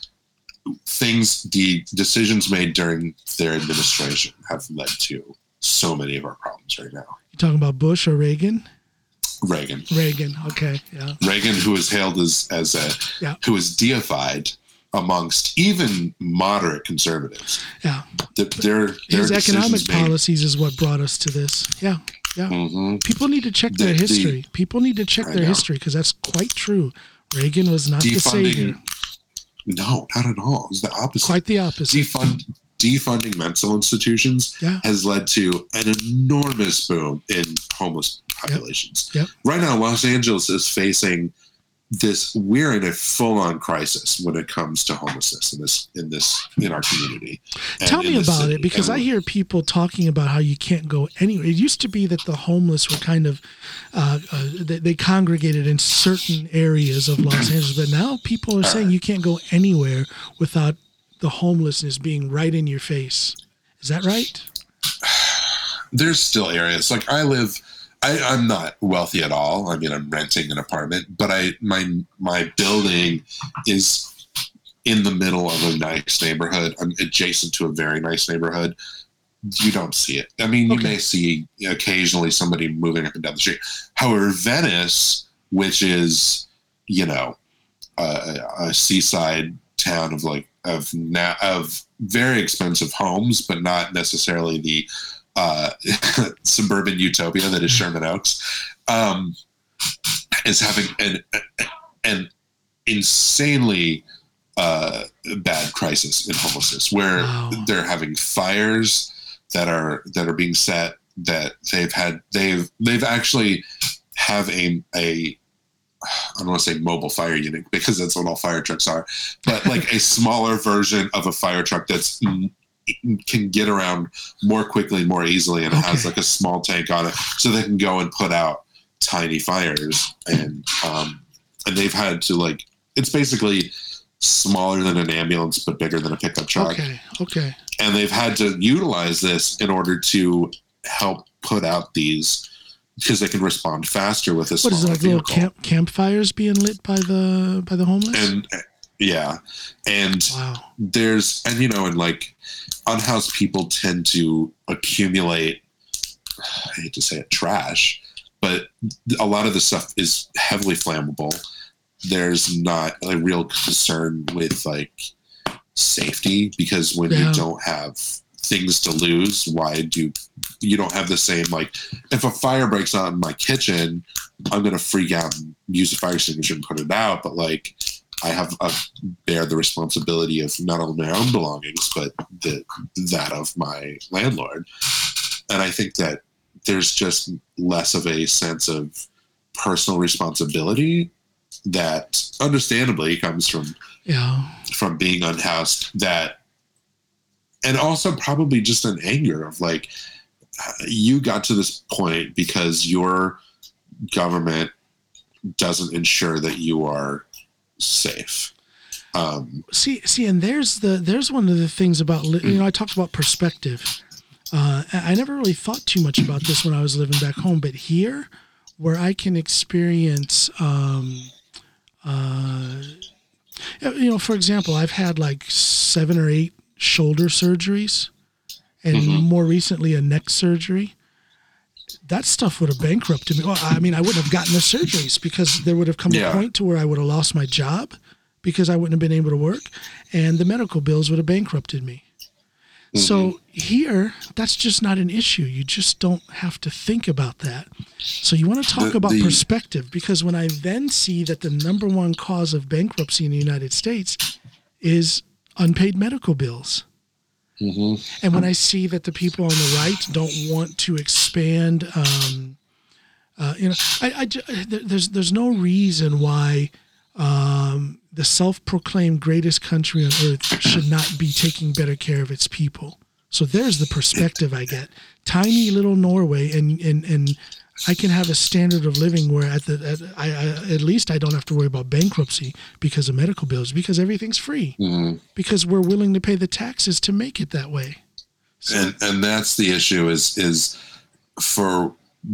a country born out of anti-taxation. I mean, literally, that's why the country exists. It's baked into our culture and our capitalist system, whereas the accumulation of wealth is sort of the driving force behind so many people. It both prevents people from paying more taxes, but also we have a for-profit healthcare system which makes so much money and so much profit is not incentivized to do away with it. I mean, and I understand the difficulty of how do you eliminate a part of your economy that is a huge part of your economy? How do you just outright bar it? Which is what you'd have to do to move to a socialized system. I think that if any president, any administration was being honest, they would say, look, Medicare for all is our goal, but this is at least a 10-year process. Yeah. And I'm not going to be in office to see it through, but as long as we start on this path, we can get there. I don't, gosh, now I'm depressed. but it all goes back to what I say about perspective, you know, and in being over here and living the way I live here, and then seeing how way too many people are living back home because of that sense of American elitism, because of that right-wing stubbornness. It's heartbreaking. It doesn't have to be that way. But also it's not exclusive to the right, the drive to make money and to stay on top financially. It's not. I think that there's a progressive left which is gaining traction, which wants to see, you know, socialized medicine, which wants to see education. Well, some people want it to be free. I think even just for coming back to my educational experience, which I didn't talk fully about how I got out of school, 8 years of school with no student debt, partly because, like I said, I worked the whole time, but a lot of it had to do with school was cheap when I was there. I spent $2,000 a semester on classes and books, and like that's nothing compared to what it is now. And that was a public state university, and which was a commuter school, which I didn't have to pay to live on campus. And I mean, and on top of that, I am very privileged in the sense that, like, when I was born, I had a great aunt who set aside a mutual fund for me. Okay. And, you know, so 20 years of that, that growing. Now and it was not an enormous amount of money, but it allowed me to, you know, put down payments on a couple cars and pay for schooling and still have enough left over and pay for me to make my student family and to live off of after I moved here. I mean, I stretched out for a long time. It's not the only thing. It was still, I paid for most of my school through scholarships and my own savings, but it helped a lot. Yeah. That being said, without it, I might be $10,000 to $12,000 in debt for student loans. I know people who are, you know, close to $100K. Yeah. And like, that's ridiculous. And they went to the same school as I did. It's crazy. It's just nuts. And again, the self-proclaimed greatest nation on earth cannot do better for its citizens. Come on. And that's you've saddled now an entire generation is saddled with student loan debt, which, like I said, has precluded them from home ownership. So they're just dumping money into entertainment because there's there's nothing to sort of like aspire to that is that costly. I mean, you know, so the entertainment companies are making enormous amounts of money. Don't let any of them fool you. Nobody is hurting. But is that being passed down to the lower levels? Absolutely not. Oh, really? Absolutely not. Yeah. No, it's all at the top. And it's always, and this is true throughout American industry, the first people that have to sacrifice, it's always at the bottom. When there's layoffs, it's always at the bottom. Yeah. And when there's you know, it's not solely the bottom, but that's where the majority of it comes from. Right. How bad are things in California now? If I listen to the talking points of the right, it's a hell. It's a hellhole over there. I can't believe that's true. But again, I don't know because I don't know anyone who's there. Here's the thing. It's still, no matter how bad it's being made out to be, it's still one of the best places in the world to live. Yeah. You know, there's like, we don't face daily fears of being kidnapped or persecuted or murdered. No one's getting abducted off the streets because of their, I mean, people are, you know, there's obviously children like that. That's this stuff that's always existed, but it's not, it's not, we're not living like Israel just had and continues to have with almost open warfare on the streets between Palestinians and the Israelis, Jewish Israelis, which because of Netanyahu sort of like boiled over into violence on the streets. Now, but we are experiencing, Asian Americans are experiencing this because of these randomized attacks because of the pandemic, and so much of it was fueled by when your president goes out there and says, this is calls it the China virus. And this is because of China, and Americans aren't smart enough. I shouldn't say aren't smart enough. Haven't taken the time to go, oh, an Asian person I see, I can't tell the difference between whether they're from Japan or China or Modesto. Now you were saying earlier, everything that we're experiencing today is not Trump's fault, and that's true. I agree with you, but he most certainly has made things much worse than they should be. He exacerbated the problem intentionally. He was so narcissistic. I mean, I don't think the man has a heart that beats. I think he's got a lump of coal there. How he is able to say and do the things that he does, and then just lean back and watch the results of that, and not feel an ounce of guilt, it's just it fascinates me. It's fascinating that he can be that kind of a human. It is terrifying that, and then to spend 3 years, it was 3 years in office, and not have a major crisis, and then have the biggest crisis in a century, prolonged crisis. I mean, I think 9/11 was probably a bigger crisis, but it was so acute compared to the pandemic. And then fail at it so miserably out of sheer apathy and negligence. Like, he killed 500,000 people out of just not. And I'm glad you say it that way. I say it as well, that he killed 500,000 people. His inaction directly led to immense suffering. And again, that he can do those kind of things and lean back and it's all fine and he's not apologetic in the slightest bit. It's absolutely fascinating that kind of a human being exists. For him to get vaccinated himself and not come out publicly and say, this is safe, you should do it. Yeah. And instead drive this grievance culture because it will benefit him people like to think that he's playing some kind of 4D chess. I don't think it's possible. He's not smart enough. I think it's very much in the moment. I like to be clapped for, so I go out there on stage and I'm clapped for. I like to hear my name on TV, so if I say this, I'll hear my name on TV. And I think it's very simplistic and very id-driven, and there's no grand scheme of it. No, that man has a classic lizard brain. He's only thinking about himself and his own survival. And only in that moment. And only in that moment. He doesn't have the intelligence to plot and plan. I really don't believe he does. Yeah. And but even to have caused, which he'll never own up to, even think that he's responsible for, that so many people suffered. And then there was a way out of this, of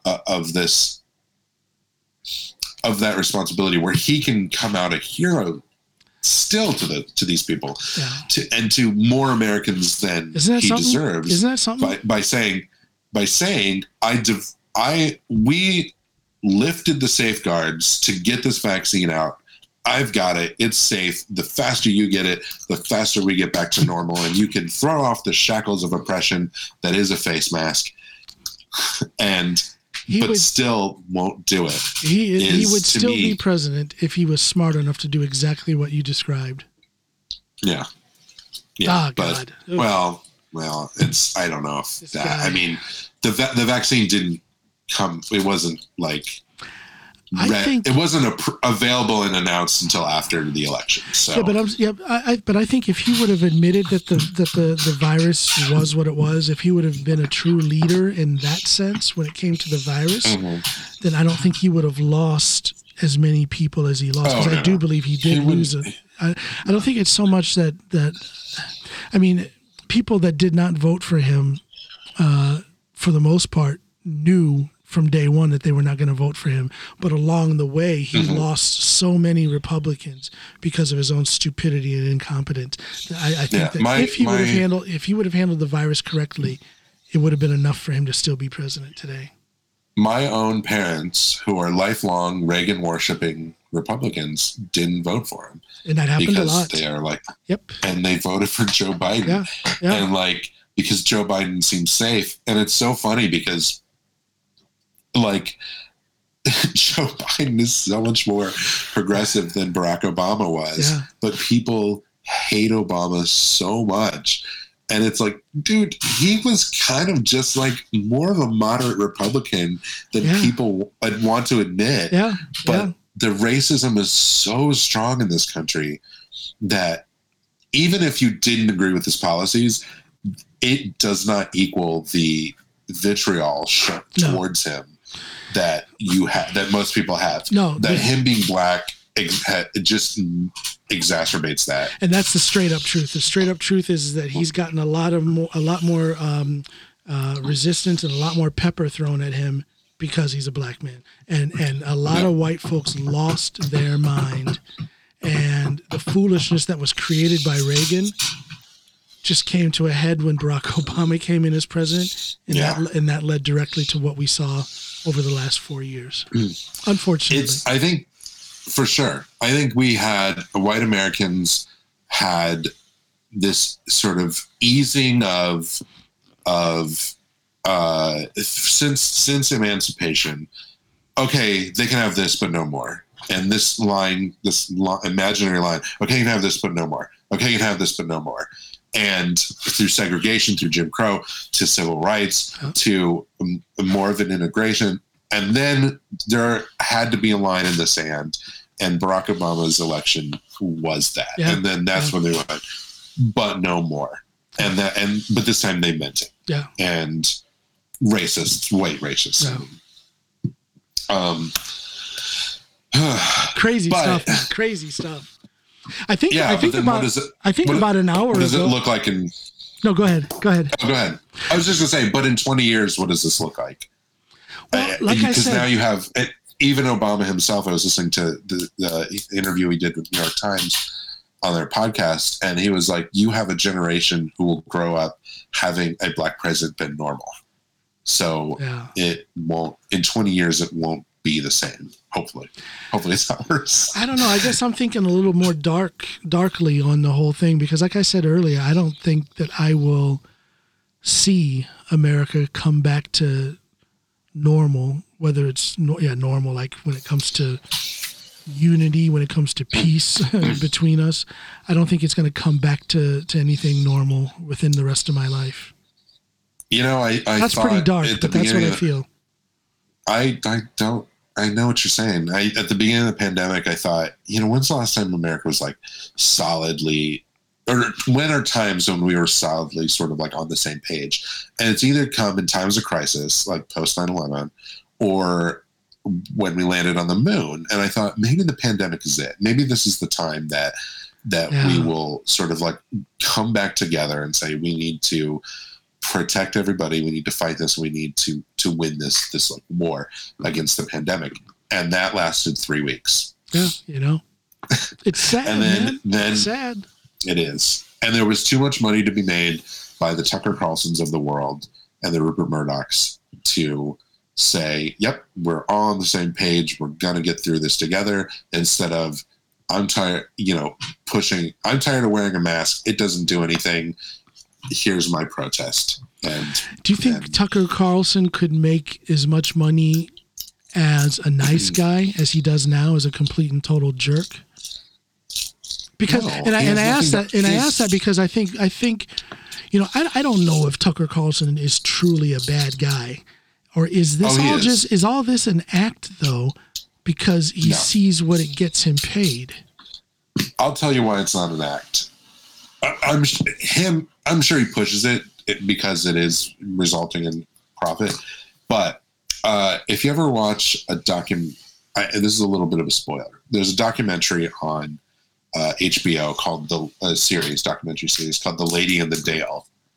And if anyone wants to go in blind, stop listening. Just go watch it. I don't know how you feel. John. They'll come back. They can stop, but they'll come back. Yeah, I mean, stop listening to this part of it. Just fast forward a minute. And I don't want to spoil it for you, so I'm going to get your permission to continue. Go ahead. Yeah. Okay. So Lady in the Dale is about this car in the mid-70s that was developed called the Dale. And it was a 3-wheel car. The gas mileage was through the roof in the times of an energy crisis. And no one's ever heard of it. So you go into it, you think, oh, this is like Tucker, A Man in His Dream, or like Who Killed the Electric Car. Turns out the woman behind it was a trans woman who was also a con artist and had participated in all these cons throughout her life, and finally sort of like got this job through a bit of legitimacy and legitimately drove interest in it, but could not come through with the product. So they are within. So, and there's a lot of investigations. It was in Los Angeles in the mid 70s, and there's a lot of investigations into it at the time, both criminal and from the news media. And I don't remember if it was a news director or if he was an investigative reporter, but they're interviewing this guy who was involved back then. And most of the people they interview are respectful of their trans identity and are focusing on their actions and not their identity. But there's this one guy who is just deplorable in how they are discussing Elizabeth, I can't remember the last name, as a trans person. And refuses to, continually misgenders her, acknowledge this. And I didn't put it together, even though the name was there, but the last name was Carlson. And then it kind of hit me later. Oh, that's his dad. Oh. That's Tucker's dad. So this is where he gets it from. Okay. And then it was like, okay, this is not an act. This is baked into his persona. And that explains a lot. Yeah. And if you watch the documentary, not knowing that, like as I did, and didn't put it together because why would you think that? Yeah, it's not top of brain. It was just, this guy is a real scumbag, even into his late 70s. But had I known going in, I don't think I would have. It would have just, I don't know, made more sense than his. I was really hoping. Man, we have gotten away from filmmaking talk, haven't we? Yeah, I was going to say earlier, I think it was about like an hour ago, I was asking you about your trip, your journey from Florida to California. I don't even think we've gotten to California yet. We're probably hovering somewhere around Colorado on our way over to. Let me ask you this. To put us back on track. Well, first of all, let me say that we haven't come off track. We're just having a conversation. That's what my podcast is all about. It's a conversation. We have a general idea. I have reasons for wanting you to come on. I'm very interested in everything you do. But in that process of getting to know you, we wander a little, and there's nothing wrong with that. Nothing wrong with that. But let me ask you this though. So, when you got to California, we've got you to California. Yeah, you found a place to live. I'll tell you about the trip. It was very easy. It went up 75, made a right at the 10, drove for 3 days. Here I am. There you go. It was a very uninteresting journey. That's a one-page chapter right there. It was a very uninteresting journey across the country. And so when you get here then, and you've got a little money in your pocket, what is the first thing you did to make money? Did you have to get some kind of side gig, or did you get right into writing a script, or had you already written a script? No. There was, I mean, I'd written stuff, but it wasn't until I moved here, because I knew I wanted to go into TV writing right after film school, because my school was very much like, because of Blair Witch, in this model, focused on a model of entrepreneurial filmmaking, which actually kind of funny enough led to Vice Force in a way, but like a very DIY, do it yourself, finance yourself.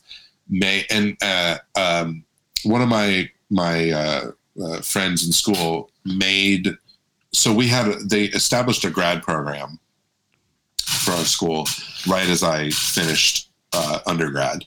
And I had applied, but I didn't get it, even though I should have, because I was an alternate and then 2 people dropped out, but they decided just to go with a smaller program anyway.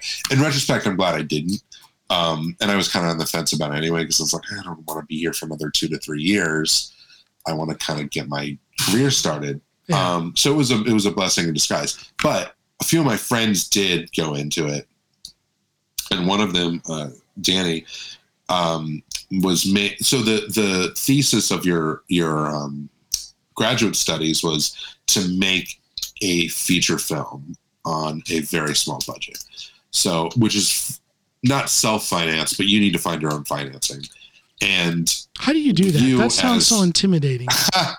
It is. It's impossible. I wouldn't say it's impossible. This was pre-crowdfunding. So who do you go to? You go to rich people. You go and you find a lot of people. How do you find them? Through connections and we had a number of financiers, and I say we. I'll get to that in a second. But you just kind of hit up the rich people, and. Is that why networking is so important in Hollywood?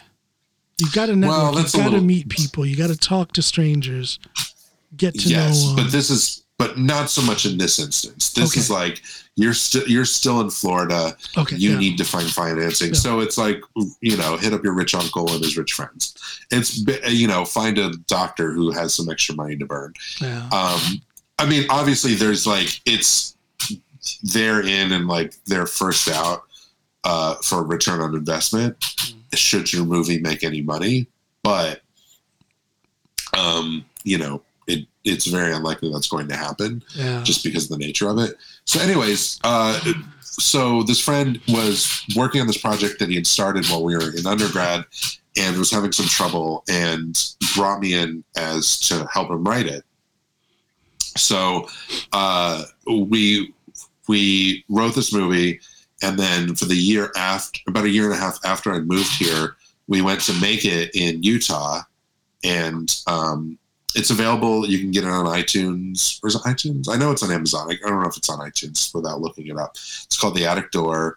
It's a quiet drama about 2 kids left alone in the Western wilderness around the late 1800s.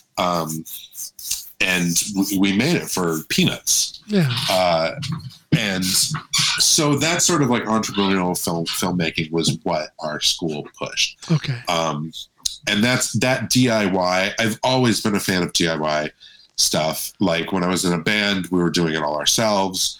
We, financed our own demos and our own show. And there's just there's more control of the process. There's more control, but there's also a punk spirit to it where it's just we're just going to do this and fuck everybody else. Yep. And I love that sort of method of doing things. Well, there's a certain kind of motivation in that you don't get if you've got, and you have control. Yeah. You have creative control. You don't have to answer to anybody. Sometimes it's not good. Sometimes you need somebody to sort of guide you. But Vice Force was very much a DIY thing, and I love that. I still do love that bit of filmmaking, and I give sort of younger writers advice. It's if you are doing this as a writer, especially a writer who's not working or not a working writer, all you're creating is a PDF. Yeah. And at the end of the day, you just have a PDF that you send to people. But when you make something, here's something tangible that people will watch and enjoy or not enjoy or whatever. Yeah. And so I recommend, like, even if you just make something small, make something, because it keeps you going as a writer instead of just, here's a PDF I sent to somebody.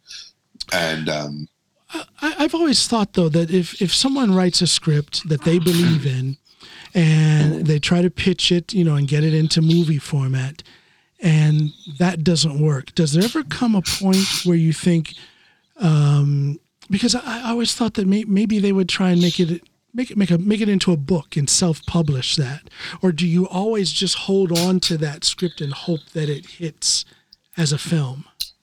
I mean, some do. Some people go and write novels. And, because it's not that big of a step to self-publish. It's not that big of a step, is it? From screenplay to book. It's a very different style of writing. Yeah, like scripts are so much more streamlined, but also like you're constantly finding a way to represent visually what that's the entire idea behind a script is like, this has to work visually. Yeah. So whereas on a prose page, you can just be like, John thought about whatever as he was making a sandwich. And like, how do you, John thought about his own mortality while making a tuna sandwich. You can say on the page and you get it. But sorry, I didn't mean to pick on you, John. I was just, it was the first name I thought of. I felt a chill down my spine when you said my name and mortality. I was like, wait a minute. I'm sorry, what does he know? I was just trying to find some like heavy subject. But like, how do you visually show that on screen? I see. You're making tuna, but how do you, other than going, I'm thinking about my own mortality,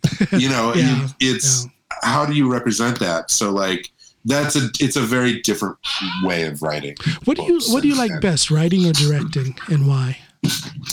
I mean, directing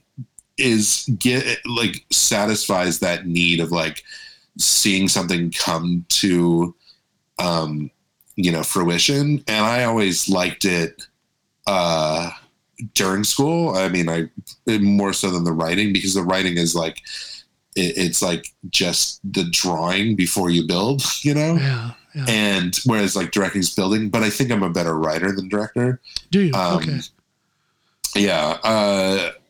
But it's also so much harder to direct because it costs a lot of money to like put something together, as opposed to like, that's the advantage of the PDF is the PDF is cheap.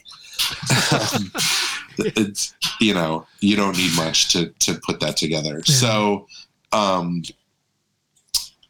think just for the sake of something coming to fruition, directing is more satisfying. I see. And it's more involved than like, because you're actually, you can put on the page and visualize that however you see fit, but now you actually have to implement that and turn that into a reality. So have you ever written side by side with someone, or are all of your writings just that film I was talking about that we made, that was a partnership in the writing sense, even though he was going on to direct and sort of driving it. Otherwise I've tried working with different people, tried writing with different people, and it's very hard because there are a lot of writing teams, and especially in television.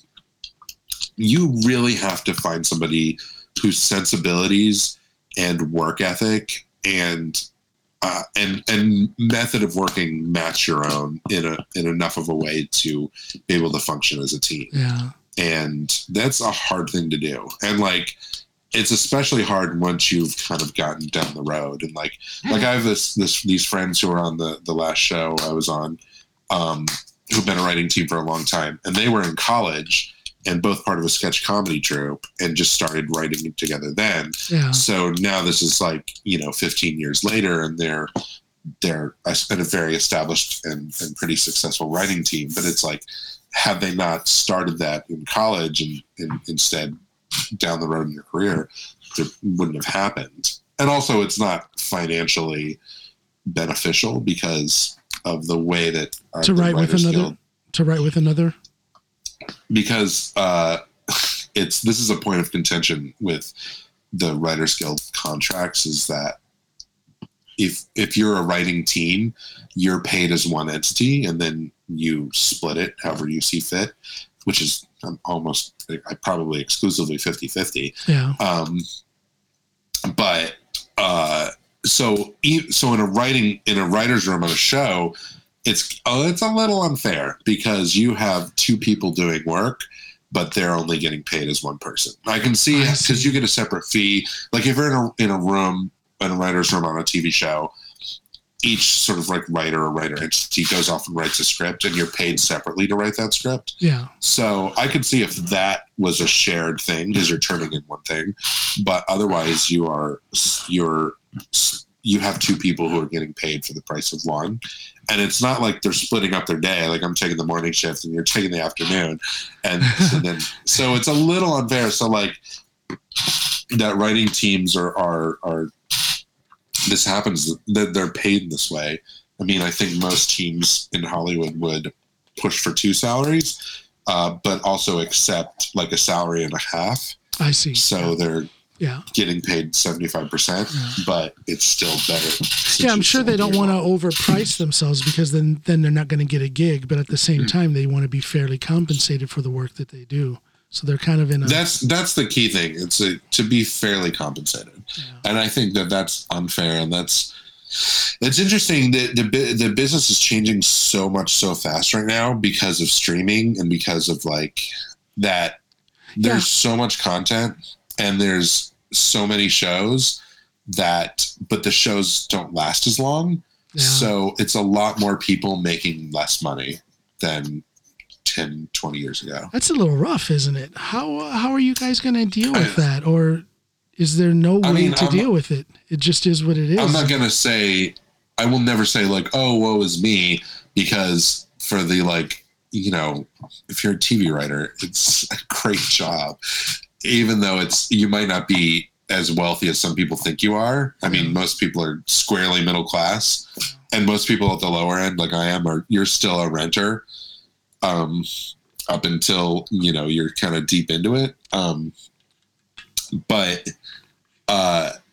your job is like sitting around talking and making each other laugh, you know, it's especially in a comedy room, it's not anything to complain about at all.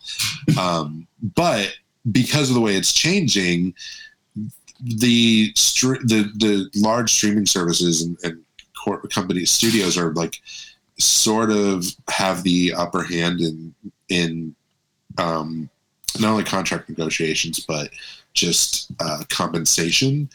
So like part of writers' compensation for years would come in the form of residuals, which the way the residual system works is because it's an antiquated model.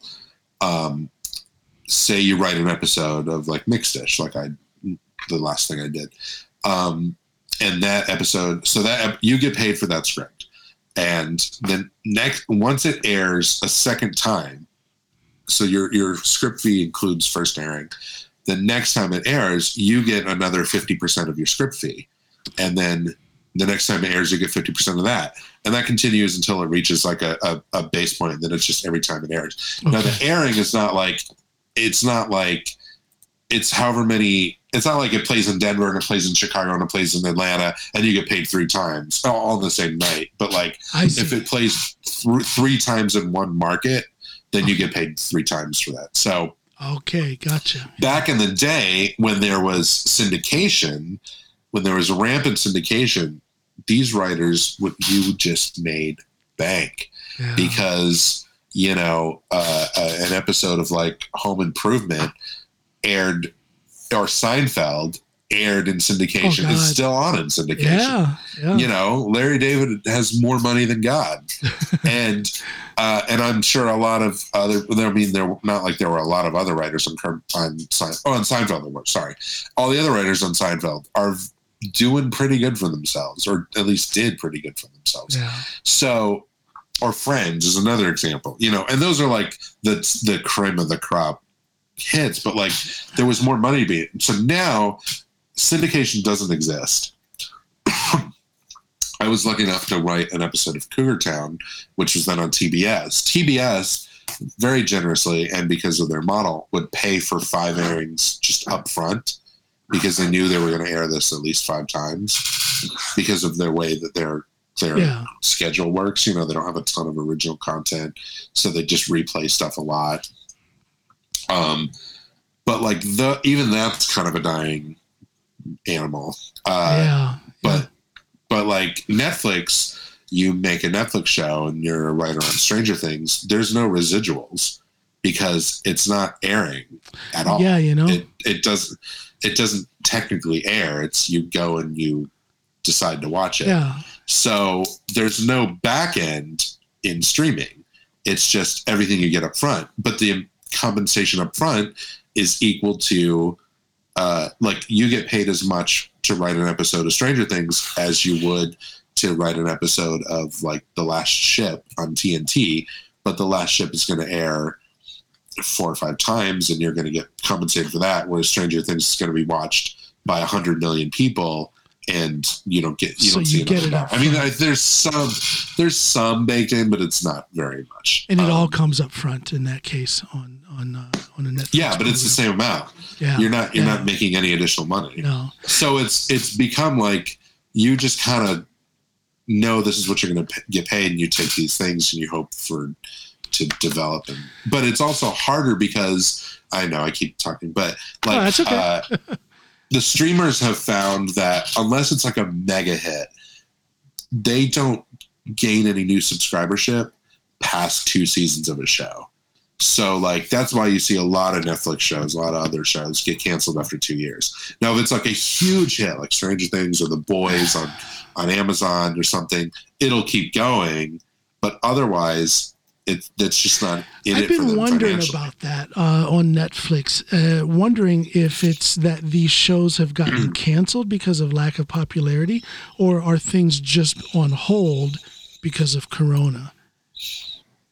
I mean, COVID definitely slowed down a lot of things and like, put on hold a lot of projects, but a lot of streaming shows just don't come back because they have a target of numbers, and none of it's based on advertising money, which which makes it even crazier because like ratings obviously drive advertising revenue. Because you can say, well, we know 1 million people watch this and it's this price, but 3 million people are watching this show. So if you want to advertise on that show, it's going to cost you more.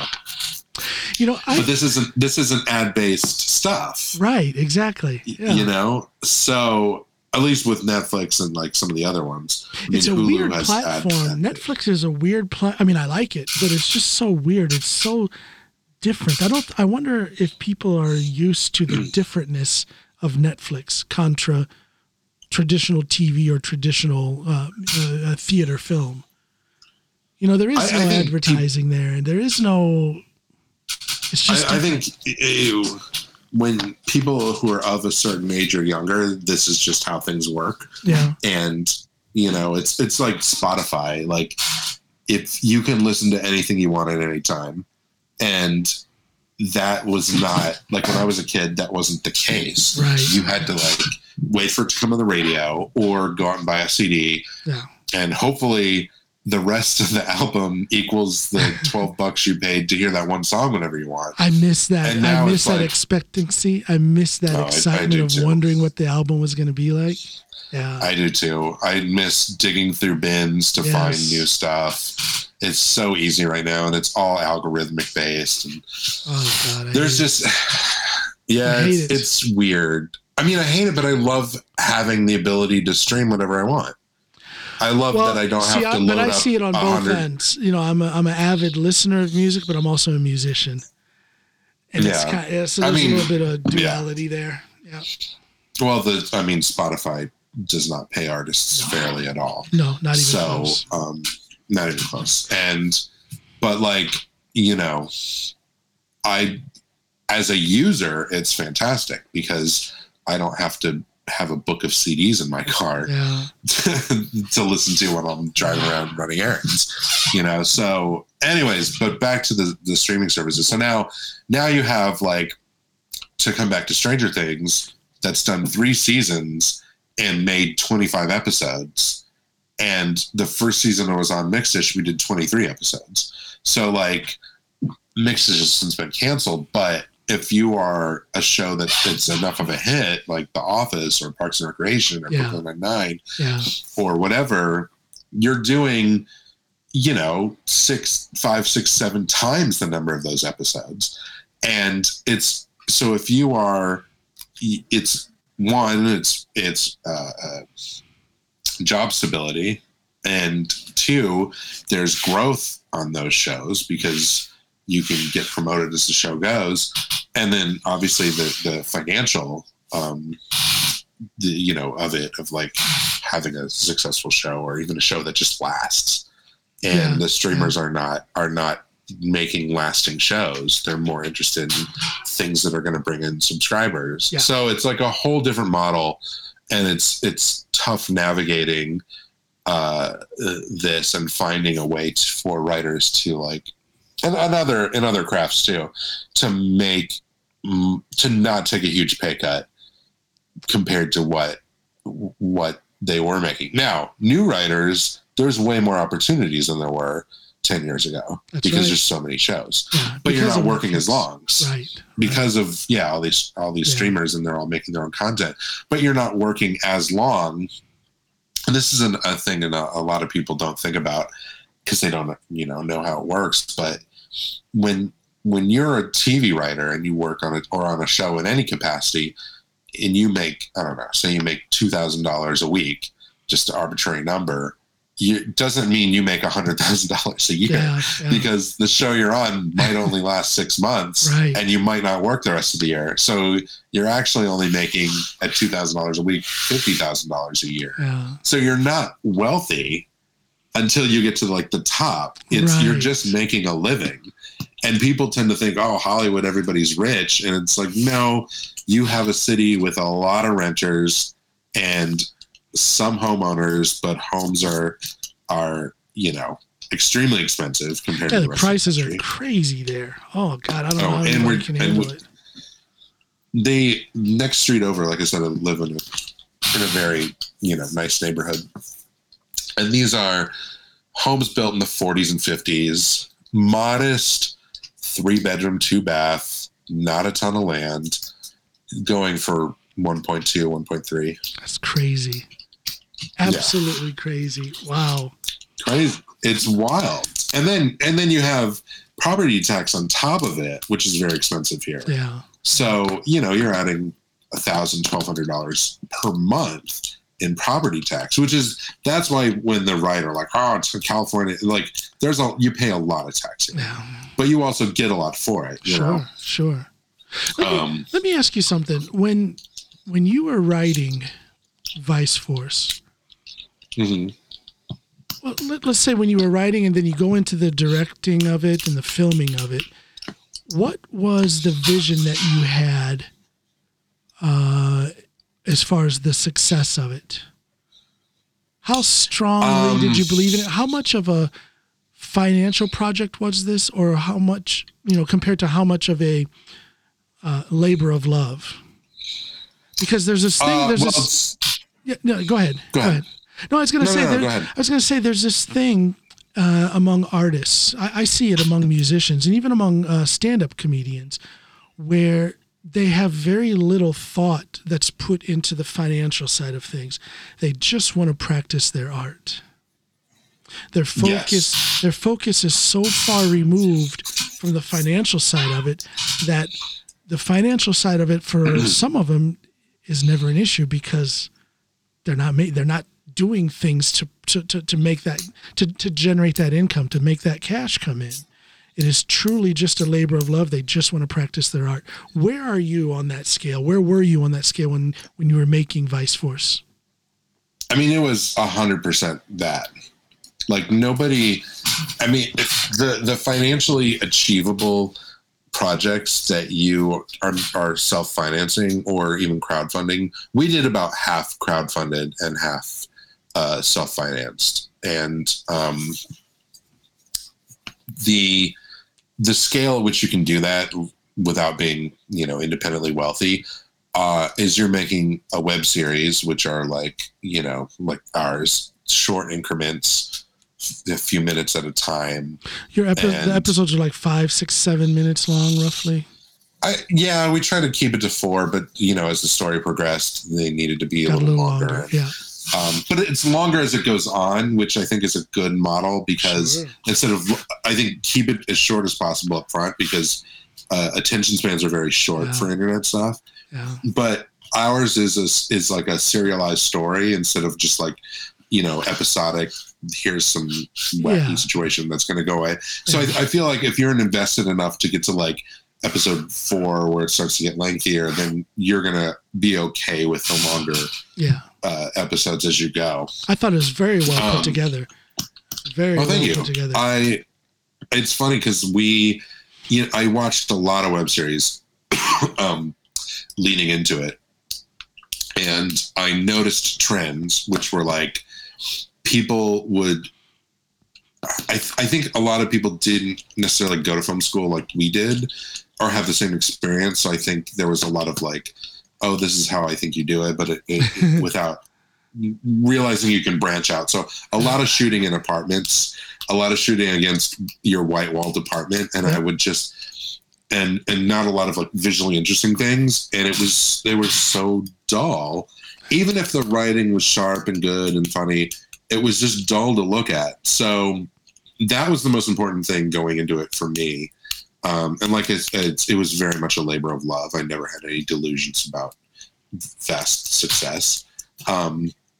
If anything, the only financial thing I wanted to come out of it was being able to make another season. Which you're currently writing now, right? Yes, writing. Then it comes, well, how do we get this made? So it might be another self-financing thing. Luckily, all of us are kind of like in a much better financial position than we were when we started. So maybe that won't be as difficult. But a lot of it, so it was all DIY. So it was like, how do you make this interesting without having money and without shooting in a place you have complete control over, which is your apartment? Yeah. So the first thing we shot was the first episode. And the DP and I went downtown and scouted, and we were like, okay, we know kind of like what we want visually, like just somewhere that somebody would dump a body, because that's the story. And like, where is a corner where we can shoot at and not be bothered and not be caught, which was the real thing. Like, how do we get away with this? Because the city of Los Angeles, as built around like entertainment as it is not friendly to independent filmmakers in the way you'd hope. Oh. So like permits are very expensive.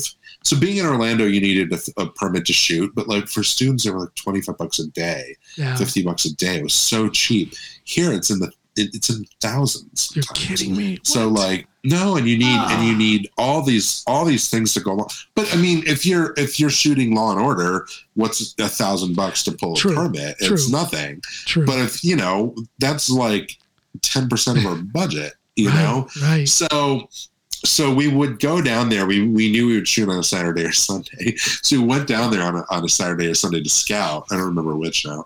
And find like, where's the quiet corner where nobody's around? So we found this great location, and we're like, okay, the cops aren't going to come by. Hopefully nobody turns us in. Nothing's going on down here. And you can see in the first episode, there's train tracks in the back. So we got about halfway, maybe 3/4 of the way through our day, and the cops show up because we didn't realize we were on Union Pacific property, the Union Pacific Railroad, and they have their own police force. So luckily they were really cool about it, and they're like, just finish. They can see you're not doing anything. Like, oh, we're making a cop show, and they kind of thought that was funny. Yeah. So they were cool about it. Never had another problem. That was as far as it got. Well, that's good. They were cool about it. I mean, because they really could have jammed you guys up. Yeah. Could have torpedoed the whole thing. Yeah. Yeah. So the rest of the stuff, the locations were like, this is something that's very important in DIY filmmaking, is having the flexibility to go, okay, you have this scene and it's written, at a different location, but you might not have access to this location, but you might find something different or even better. Have the flexibility to write to that. And this is where writing and directing kind of come in handy, that you're doing both, but also being able to like refit what you're doing to whatever resource you have. Got to have a lot of flexibility, a lot of creativity on the spot. Yeah. Yeah. And after a couple, doing that a couple of times, I realized, we've got, this is going to have to be malleable as I go. So let's keep it to something that this scene can easily be moved somewhere else, because most of the scenes are just conversations that are happening, and they can happen in other places to wherever you have. So like the second episode, they go to this motel, and the motel was always written in there. But luckily we were a friend of a friend, their parents owned this motel in Bakersfield. So, which is 2 hours away, but we're like, well, we get it for free and we have control over it. So we're going to go shoot in Bakersfield. There you go. Yeah. So we shot up there 2 different days. We went up there, and then there's another scene where they're standing outside a gas station. I love that scene, by the way. I'm not going to spoil it for anybody, but I love it. That was one of my favorite parts of the whole series. Me too. Those are my 2 favorite episodes, 8 and 9. I think they turned out so good. But that scene waiting outside the gas station was originally back in that motel. And we were like, we're not driving another 2 hours to Bakersfield. This is ridiculous. It has to take place at night just because of the timeline. So we were very lucky and found this place in a town called Castaic, which is still a good 45 minutes drive.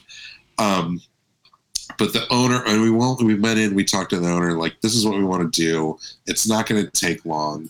And he's like, look, as long as you don't mess with stuff, and I can see what you're doing. Okay. You can, once we close, you have run of the place.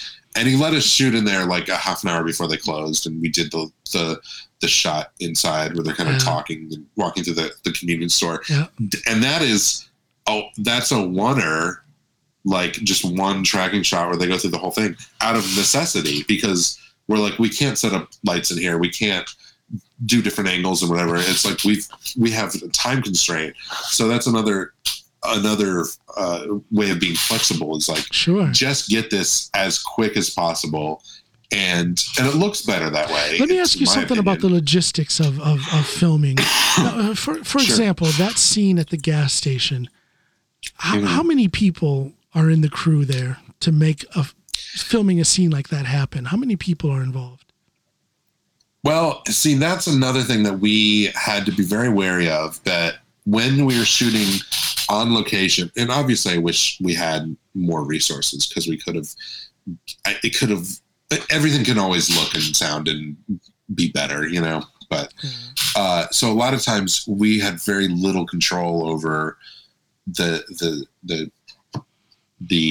stuff we had. So you can't rig up giant flags and bounce boards and lights to get exactly what you want. So a lot of it was shot with natural light, outside with natural light. The gas station was lit enough that it worked. And it still had the look of like you would expect it to look like, with the fluorescence, Yeah. I think on that day we had, besides our cast, we had our DP, we had a sound guy, we had makeup, and we might have had like one other person. So it was a very small crew. It was like 4 people. And and I think we shot pretty late, but I want to say it was probably like 4 hours that we got all of that. Yeah. Which was very run and gun. I mean, run and gun is like their modus operandi. It was, in our a lot of the key to success in doing that style of filmmaking is rehearsing beforehand. And because the rehearsal you can do it at home, you know, you have everybody in one spot, you run through the lines, you get everything you want. That your cast knows what to do. Yeah. So now you're just putting them in a different, maybe you adjust the blocking a little bit as you're going to figure out the shots. But it's just doing all that prep work gets you, and this is true even in big budget filmmaking, but getting all of that on sound before you go in is what allows you to get in and out. I see. Yeah. So a lot. Go ahead. No, go ahead, please. I was just saying a lot of prep and a lot of rehearsal and a lot of like seeing what works on the page and what's not, and like what does your cast bring to it that's different and usually better. Figuring all that out prior. Now, was your cast members working on any other projects at the same time, or did you have 100% of their focus and time during the filming? I mean, everybody had either day jobs or they had gigs here and there. Okay. That was another thing, is like, it was difficult to schedule because without the benefit of money and say, hey, you can take this day off of work because I'm going to compensate you for it. Yeah. You were doing it at the mercy of everyone else's schedule. So like, it took a long time to film. I mean, it took us a few years to kind of from start to finish. That's a long time. That's a lot of dedication. It's a lot of dedication. And that's a lot of belief. That's a lot of belief in your product. It really is. And it's a really commitment to the cause. And that's kind of like another key to success in Hollywood, is just putting in the work and keeping at it, and just having that like fortitude and drive is so much of what it takes to make it. I think about when you talk about it taking a while to get through the filming process. What would you have done? Or I don't want to jinx you. Maybe this isn't something to even think about. But what if Daniel or Taylor would have been like, man, this is taking so long. I've got another thing I could be doing. Well, I'm glad you brought that up. Sorry, Eric, I gotta go. You know what would you do then? You mean like day of? It just kind of comes up. You schedule as best you can. You get everybody free. You get them to commit. If somebody, hey, I got a gig, I can't do this, then you go for something else. I see. I mean, for the most part, we kind of had like day commitments, like a few weeks out at least. So we know, hey, we're going to shoot this on Saturday the 24th, but overall commitment, that takes a lot. It takes more. And it's funny you bring that up, because that is why there is a change in cast 3 episodes in, because we had a Mark who was the these are the funny stories of making this, who was the other detective. I'm laughing because I'm remembering why, how it happened in the program that he was removed. He died. Yeah. So Mark worked in reality, and he worked on big reality shows like Deadliest Catch and stuff. And he got 2 episodes in, and we were getting ready to continue. And then he got a job that took him to Texas for at least a year. And we were like, well, you're going to come back and do this? And it just became clear, like, it wasn't going to happen with any regularity. Yeah. And his job, which is very successful at and has done well, didn't allow him the focus that it would have required and commitment. So at that point, we had to kill him off. Well, we had to make a decision. It's, how do we go forward with this? And so I had a lot of ideas. One was to just recast him and either never mention it, which it happens a lot on especially in the 80s and 90s. Famously the mom on Fresh Prince of Bel-Air. Yeah. The mom just changed actresses halfway through. No explanation. No explanation. And so that was one of the ideas. I actually had a really funny idea, and I still would have loved to have done it, but we couldn't make it happen, which was that they're driving along and stop at like a 7-Eleven or something. And then the first guy gets out, is like, hang on, I'll be right back. Goes in, you don't even move the camera. After a minute or two, comes back and it's a different actor. Like, okay, let's go. And that's all you get. That's and never mention it again. That's brilliant. It would have been so funny, but it became clear that this wasn't feasible, and also like both actors, the prior and the latter, weren't as interested in like playing the same character, or like that character being played by somebody else and then Daniel coming in and playing the same character. And also it kind of didn't fit. It just, I don't know. Yeah. So that was why it was born out of like, we're just going to change the cast and we're going to give this a reason. Yeah.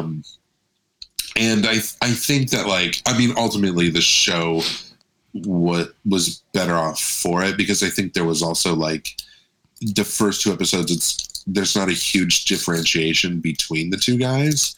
They're kind of operating as you know, a 2-headed monster in a way. And then having a new actor come in and this added story, because that's what it brought a lot of it to, was like, now you have like which is another trope, that like new partners aren't getting along. They're both sort of alphas and then they learn to work together in the end. Yeah. So like that brought a lot to it. And it's it's funny because that 3rd episode and the 4th episode and all the scenes in the police station, but that was our last day of shooting. Okay. So, and it was the only day we had with Bob. So that was our biggest day by far, both most expensive, biggest crew, and most pages we shot. So that was where most of our money went to that day and shooting in that police station. But it, like, as a small project, had huge benefit to the show because it looks great. Our crew did an amazing job. And it was a police station set. So there's a studio, not like a Warner Brothers, but a small studio downtown that has all kinds of small different sets. So, you know, they have a bar set, they have like a hospital set, an office set. So they had this police station set. And we had toured a few of them, kind of like looking for one. There was one that was beautiful and it would have been amazing. It was actually where they shot the pilot for Brooklyn Nine-Nine. Okay, yeah. And a lot of people don't pick up on this, but a lot of shows, like if you watch episode 1 of Brooklyn Nine-Nine and episode 2 and really pay attention to the set, you can see it's 2 different places. The Office is another example. Yeah. And there's small changes that are made because, you know, you shoot a pilot, you're not going to probably build a big set for one episode. Right. Go. Right. But then the show gets picked up and you're like, oh, we need a permanent home that we control every day. There's so many small little things, the inner workings of making this stuff happen. Filmmaking is logistically one of the most difficult, I think, professions out there. Like being on a producer who's what's known as a line producer, or which is usually like you're the logistics focused producer, is one of the hardest jobs and well compensated, but it's tough. It's tough. It's a lot of responsibility. There's a lot of logistics. A lot of logistics there. I mean, it's huge, you know. And when you're doing it yourself, like it all falls on you to make do, you know. And like, and me as being the sort of like, you know, that role in this project. Like I'm not like pretentious enough to say I'm the producer too, because it's stupid. Why am I going to take a producer credit? Even though you end up doing most of that work yourself, or not most of it, a good chunk of that work yourself.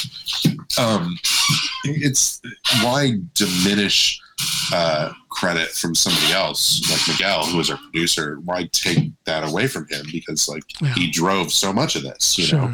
Yeah. And it's part of that responsibility still falls on you, but ultimately that's not your focus. So, right. And he brought so much of it just to fruition, more so than I could have ever done on my own. So big credit to Miguel. So let me ask you in these we have about 7 minutes Okay. Going forward, is it too soon to start looking forward now?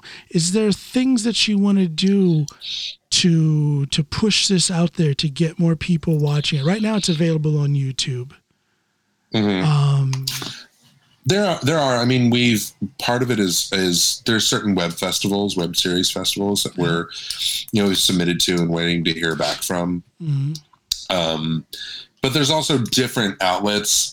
There's that sort of like will host these and these kind of shows. I mean, all of these shows, a show of the size of web series, it's up to you. That's the other part of the DIY is not only making it, but you have to promote it yourself. Yeah. And that's the most difficult part, because with so much pulling for people's attention, how do you get eyes on something? You come on my podcast and you get a few thousand people. Exactly. A few thousand people in Norway to watch you. Yeah, and hopefully, the people who watch it like it, and they recommend it to somebody else, and the same, and you kind of just get that you grow an audience that way in this day and age. But like prior to YouTube, how did you get people to watch anything? You had to play in a film festival, and that was your only outlet. Like how many, probably tens of thousands of short films were made that either never got seen or played a festival a few times, and that was the life of them.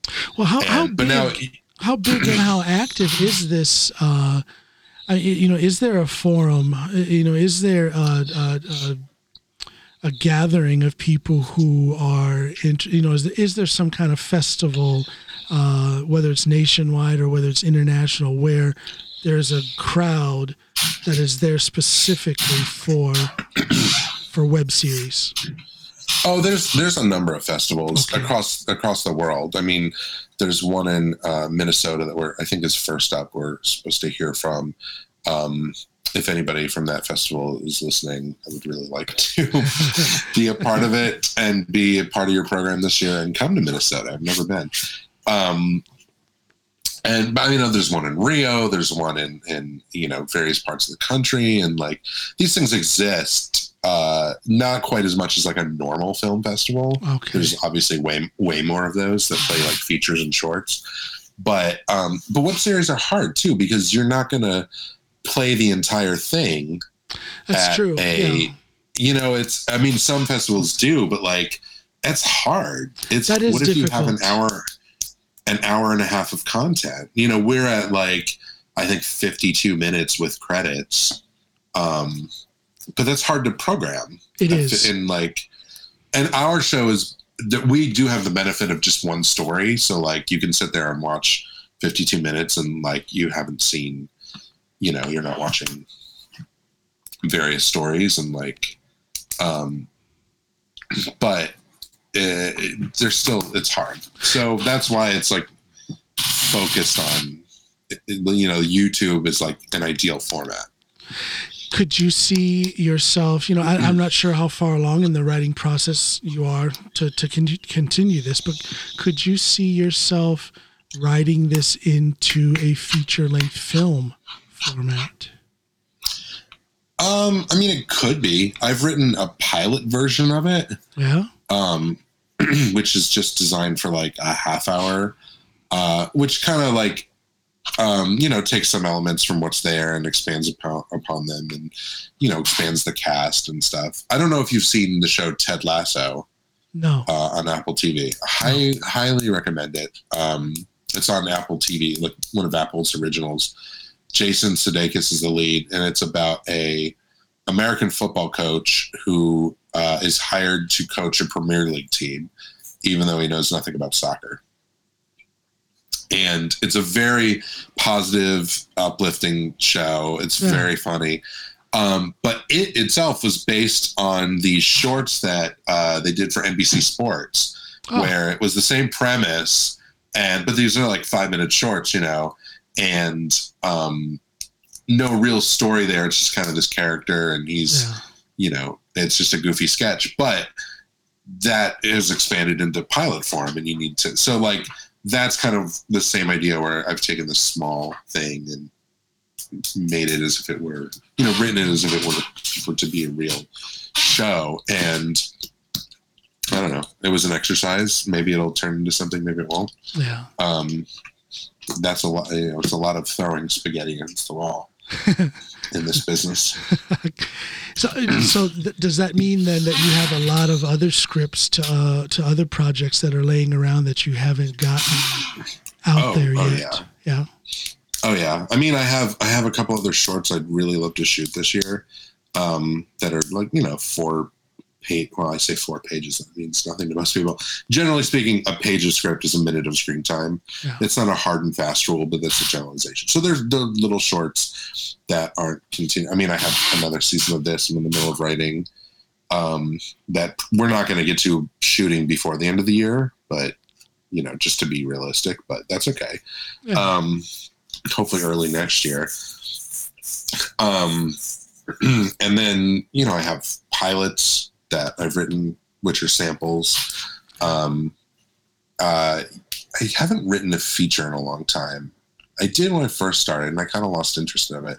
Oh, really? I do have an idea. I just was drawn to television more. Yeah. And like right at the sort of like coming out of film school, early career was sort of like the boom time for, I shouldn't say the boom time, but like the beginnings of like good TV. Yeah. Like you had Lost and you had Breaking Bad and you had Mad Men and shows were starting to become something then different than like what they had then. Yeah. And it became a different means of telling a story. So we became very interested in that. So how long until we can expect to see the newest installment of Vice Force? Well, like I said, we won't, if I'm being honest and realistic, we're not going to shoot before the end of the year. But ideally, that's just the beginning of shooting. How long do you think the shooting will take? Well, that's the key thing. It's like having learned from doing this the first time, it was kind of like as available as we could is how we shot the first season. But will you have a new focus now? A different focus? Yeah, I mean, you have a different story, and I have a few like milestones, like milestones I know I want to hit, and scenes that I know I want to have, but the story itself is, I'm finding that right now. I know that we're going to move in a different direction, a little bit of a different direction that'll keep the spirit of the show, but it'll change it up a little bit. I don't want to spoil it because it's a big joke in the first episode. And if any, I don't, it's just better the less you know going into don't something. Spoil it. Yeah. Don't spoil it. Yeah. I'm not as pretentious to say like, oh, it's going to be all over the internet, but I just feel like anybody who's watching it would enjoy it more not knowing it's coming. Well, I want to. So yeah. So no, go ahead. Go ahead. Sorry. No, I was saying. So yeah, go ahead. Again. I did it again. Go ahead. No. We were both doing it. So yeah, that's the key. And so it's like going into it a second time, having done this before, I would want to like say, we're going to free up a month or 2, or 3, however long it's going to take. So we can shoot this as quickly as possible. Just knock it out, right? Just knock it out. Having all the elements in place too. We're not going to change cast. That's going to cost us a while. We're not going to, we're going to bring some people back. We're going to add new people. And so everybody that was in this first season is coming back to the second. They've already committed to it. No. Outside of our leads, I have no idea. Well, I guess I'm talking about the leads. Bob and Taylor and they're coming back. Yeah, they're all committed. I have a plan for the character of 9 Volt because he loves it too, and there's a way to bring him back. I forgot all about 9 Volt. Man, that guy was something else. Marcus, that's Mark Jacobson. He's so funny and he's so good. And you can see he's been working a lot lately. He's been getting a lot of of good parts on shows, and hopefully we can do this before he blows up, or Daniel Taylor too, and they're not available anymore. So, although I would rather see them succeed. So, hey, if you need a new 9-volt, if you need a new 9-volt, I'll Well, it's funny because Mark looks very different than when we shot this. Oh, okay. And that's going to play into his role in the thing.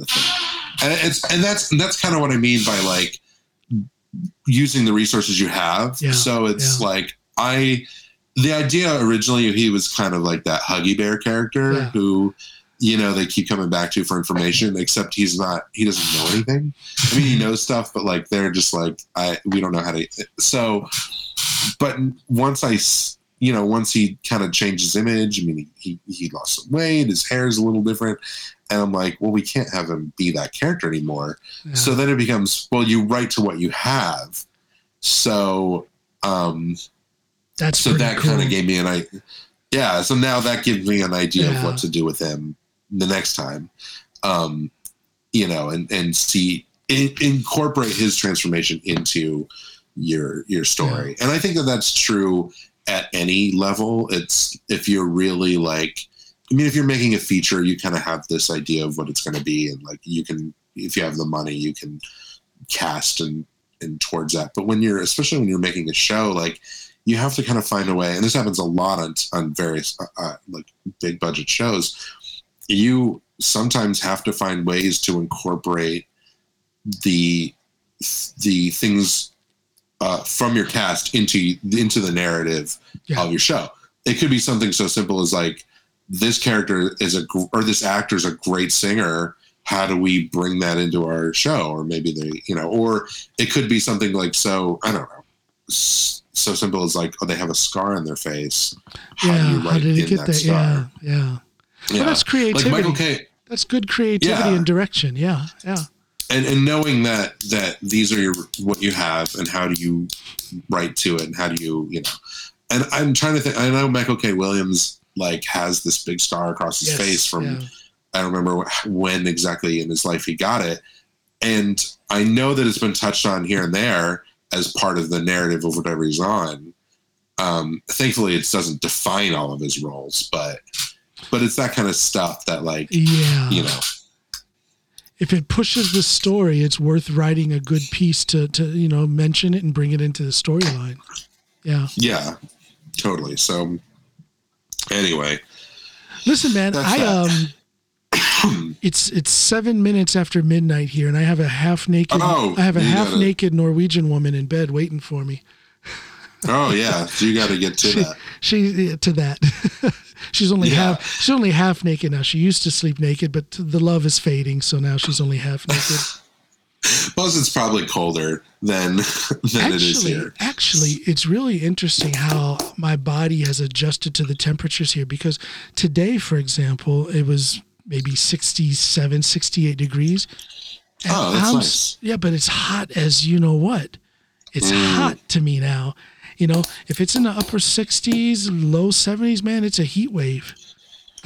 Oh, yeah. That's very nice. Right? It's like 75 here and perfect. Yeah. But come September, it's going to be, 100 every day. It's going to be miserable. There's a lot of beautiful places. There's a lot of beautiful places in California, but I think the heat would kill me. I don't think I would be able to handle that. Yeah, that's the key, is just being somewhere near the ocean. Yeah. Because it just keeps you cool. The desert is no man's land. I don't know how people live out there. Like Palm Springs, and it's 120 with regularity. My older brother used to live in Victorville, and I just I don't know how he survived. No, not for me. And I'm from Florida, where it's like hot and humid, but just knowing that I can escape to the ocean if I need to is key. Oh, I love the ocean. I love it. Our place. Oh, go ahead. Sorry. No, I'm sorry. Go ahead. I was just saying I've never lived more than 45 minutes from the ocean, and I never want to. Yeah. I've come to love the ocean. Our place way up north on the island it's on an island, and it's the ocean is, 50 yards in front of our house. That's our front yard. Oh, beautiful. Yeah, love it. But listen, Eric, I enjoyed this conversation, but I'm going to have to ask you already to come back, because I didn't get into your experience in California the way I wanted to. I loved everything else. I loved everything else that we talked about. And for me to do a 3 or 4 hour long episode is nothing new. I've done that. But now it's late. Yeah, no, totally. I'm happy to come back, and hopefully we can find a time that's a little earlier for you. Yeah. Next time. No, this is normally a good time. It's just been a long day. There's been a lot of media stuff going on. Like I said, the news has been contacting me a lot. Yeah. So it's kind of, I'm feeling it. I'm feeling the hours now. But no worries. For those people who are listening, I want you all to know, Eric is only the first installation. It's going to be a series, if you will. I'll be speaking with some more of the cast members from this fantastically funny and incredibly entertaining, incredibly well-written web series called Vice Force Action Squad. So, which is available on YouTube. Go just search Vice Force Action Squad. We're the only one. You're the only one. I love it. We're the only one. Vice Force Action Squad. Straight ahead. No twists and turns to make. Type that in on YouTube. Watch that series. And make sure you start with episode 1 and watch them in order. And I have to say, that's a key thing. And I have to say, I sat and watched the whole thing straight through.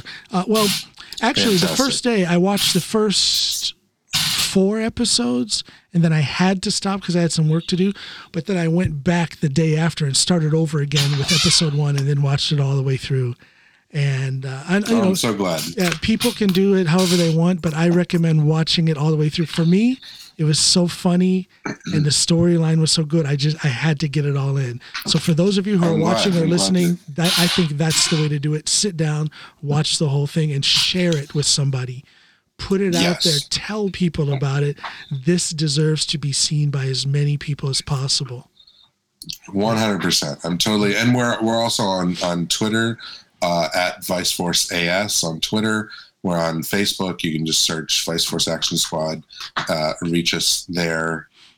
If you want to email us, it's viceforceactionsquad@gmail.com. If you don't want to talk to us, that's fine too. I totally understand. You've heard a lot today. But yeah, watch the show. That's the biggest thing. Watch the show. It's fun. It's a lot of fun. Yeah. Well, thank you, John, for having me on. I appreciate that. Thank you for coming on, Eric. You're welcome. Don't hang up. I'm going to sign off here with my viewers and listeners, and then I'm going to talk to you for another second when I shut off the camera here. So that was today's episode of the Coming On Podcast with John Allen. My guest today was Eric Ernst. He is the writer and director of Vice Force Action Squad, available on YouTube. Watch it, share it, and then watch it again, and then share it again. Do that about, 10, 20, 30, 40,000 times, and help Eric and his gang have a little bit of success with this. Eric Ernst, everybody. Bye, y'all. Thank you, guys. Have a good night. Okay, man.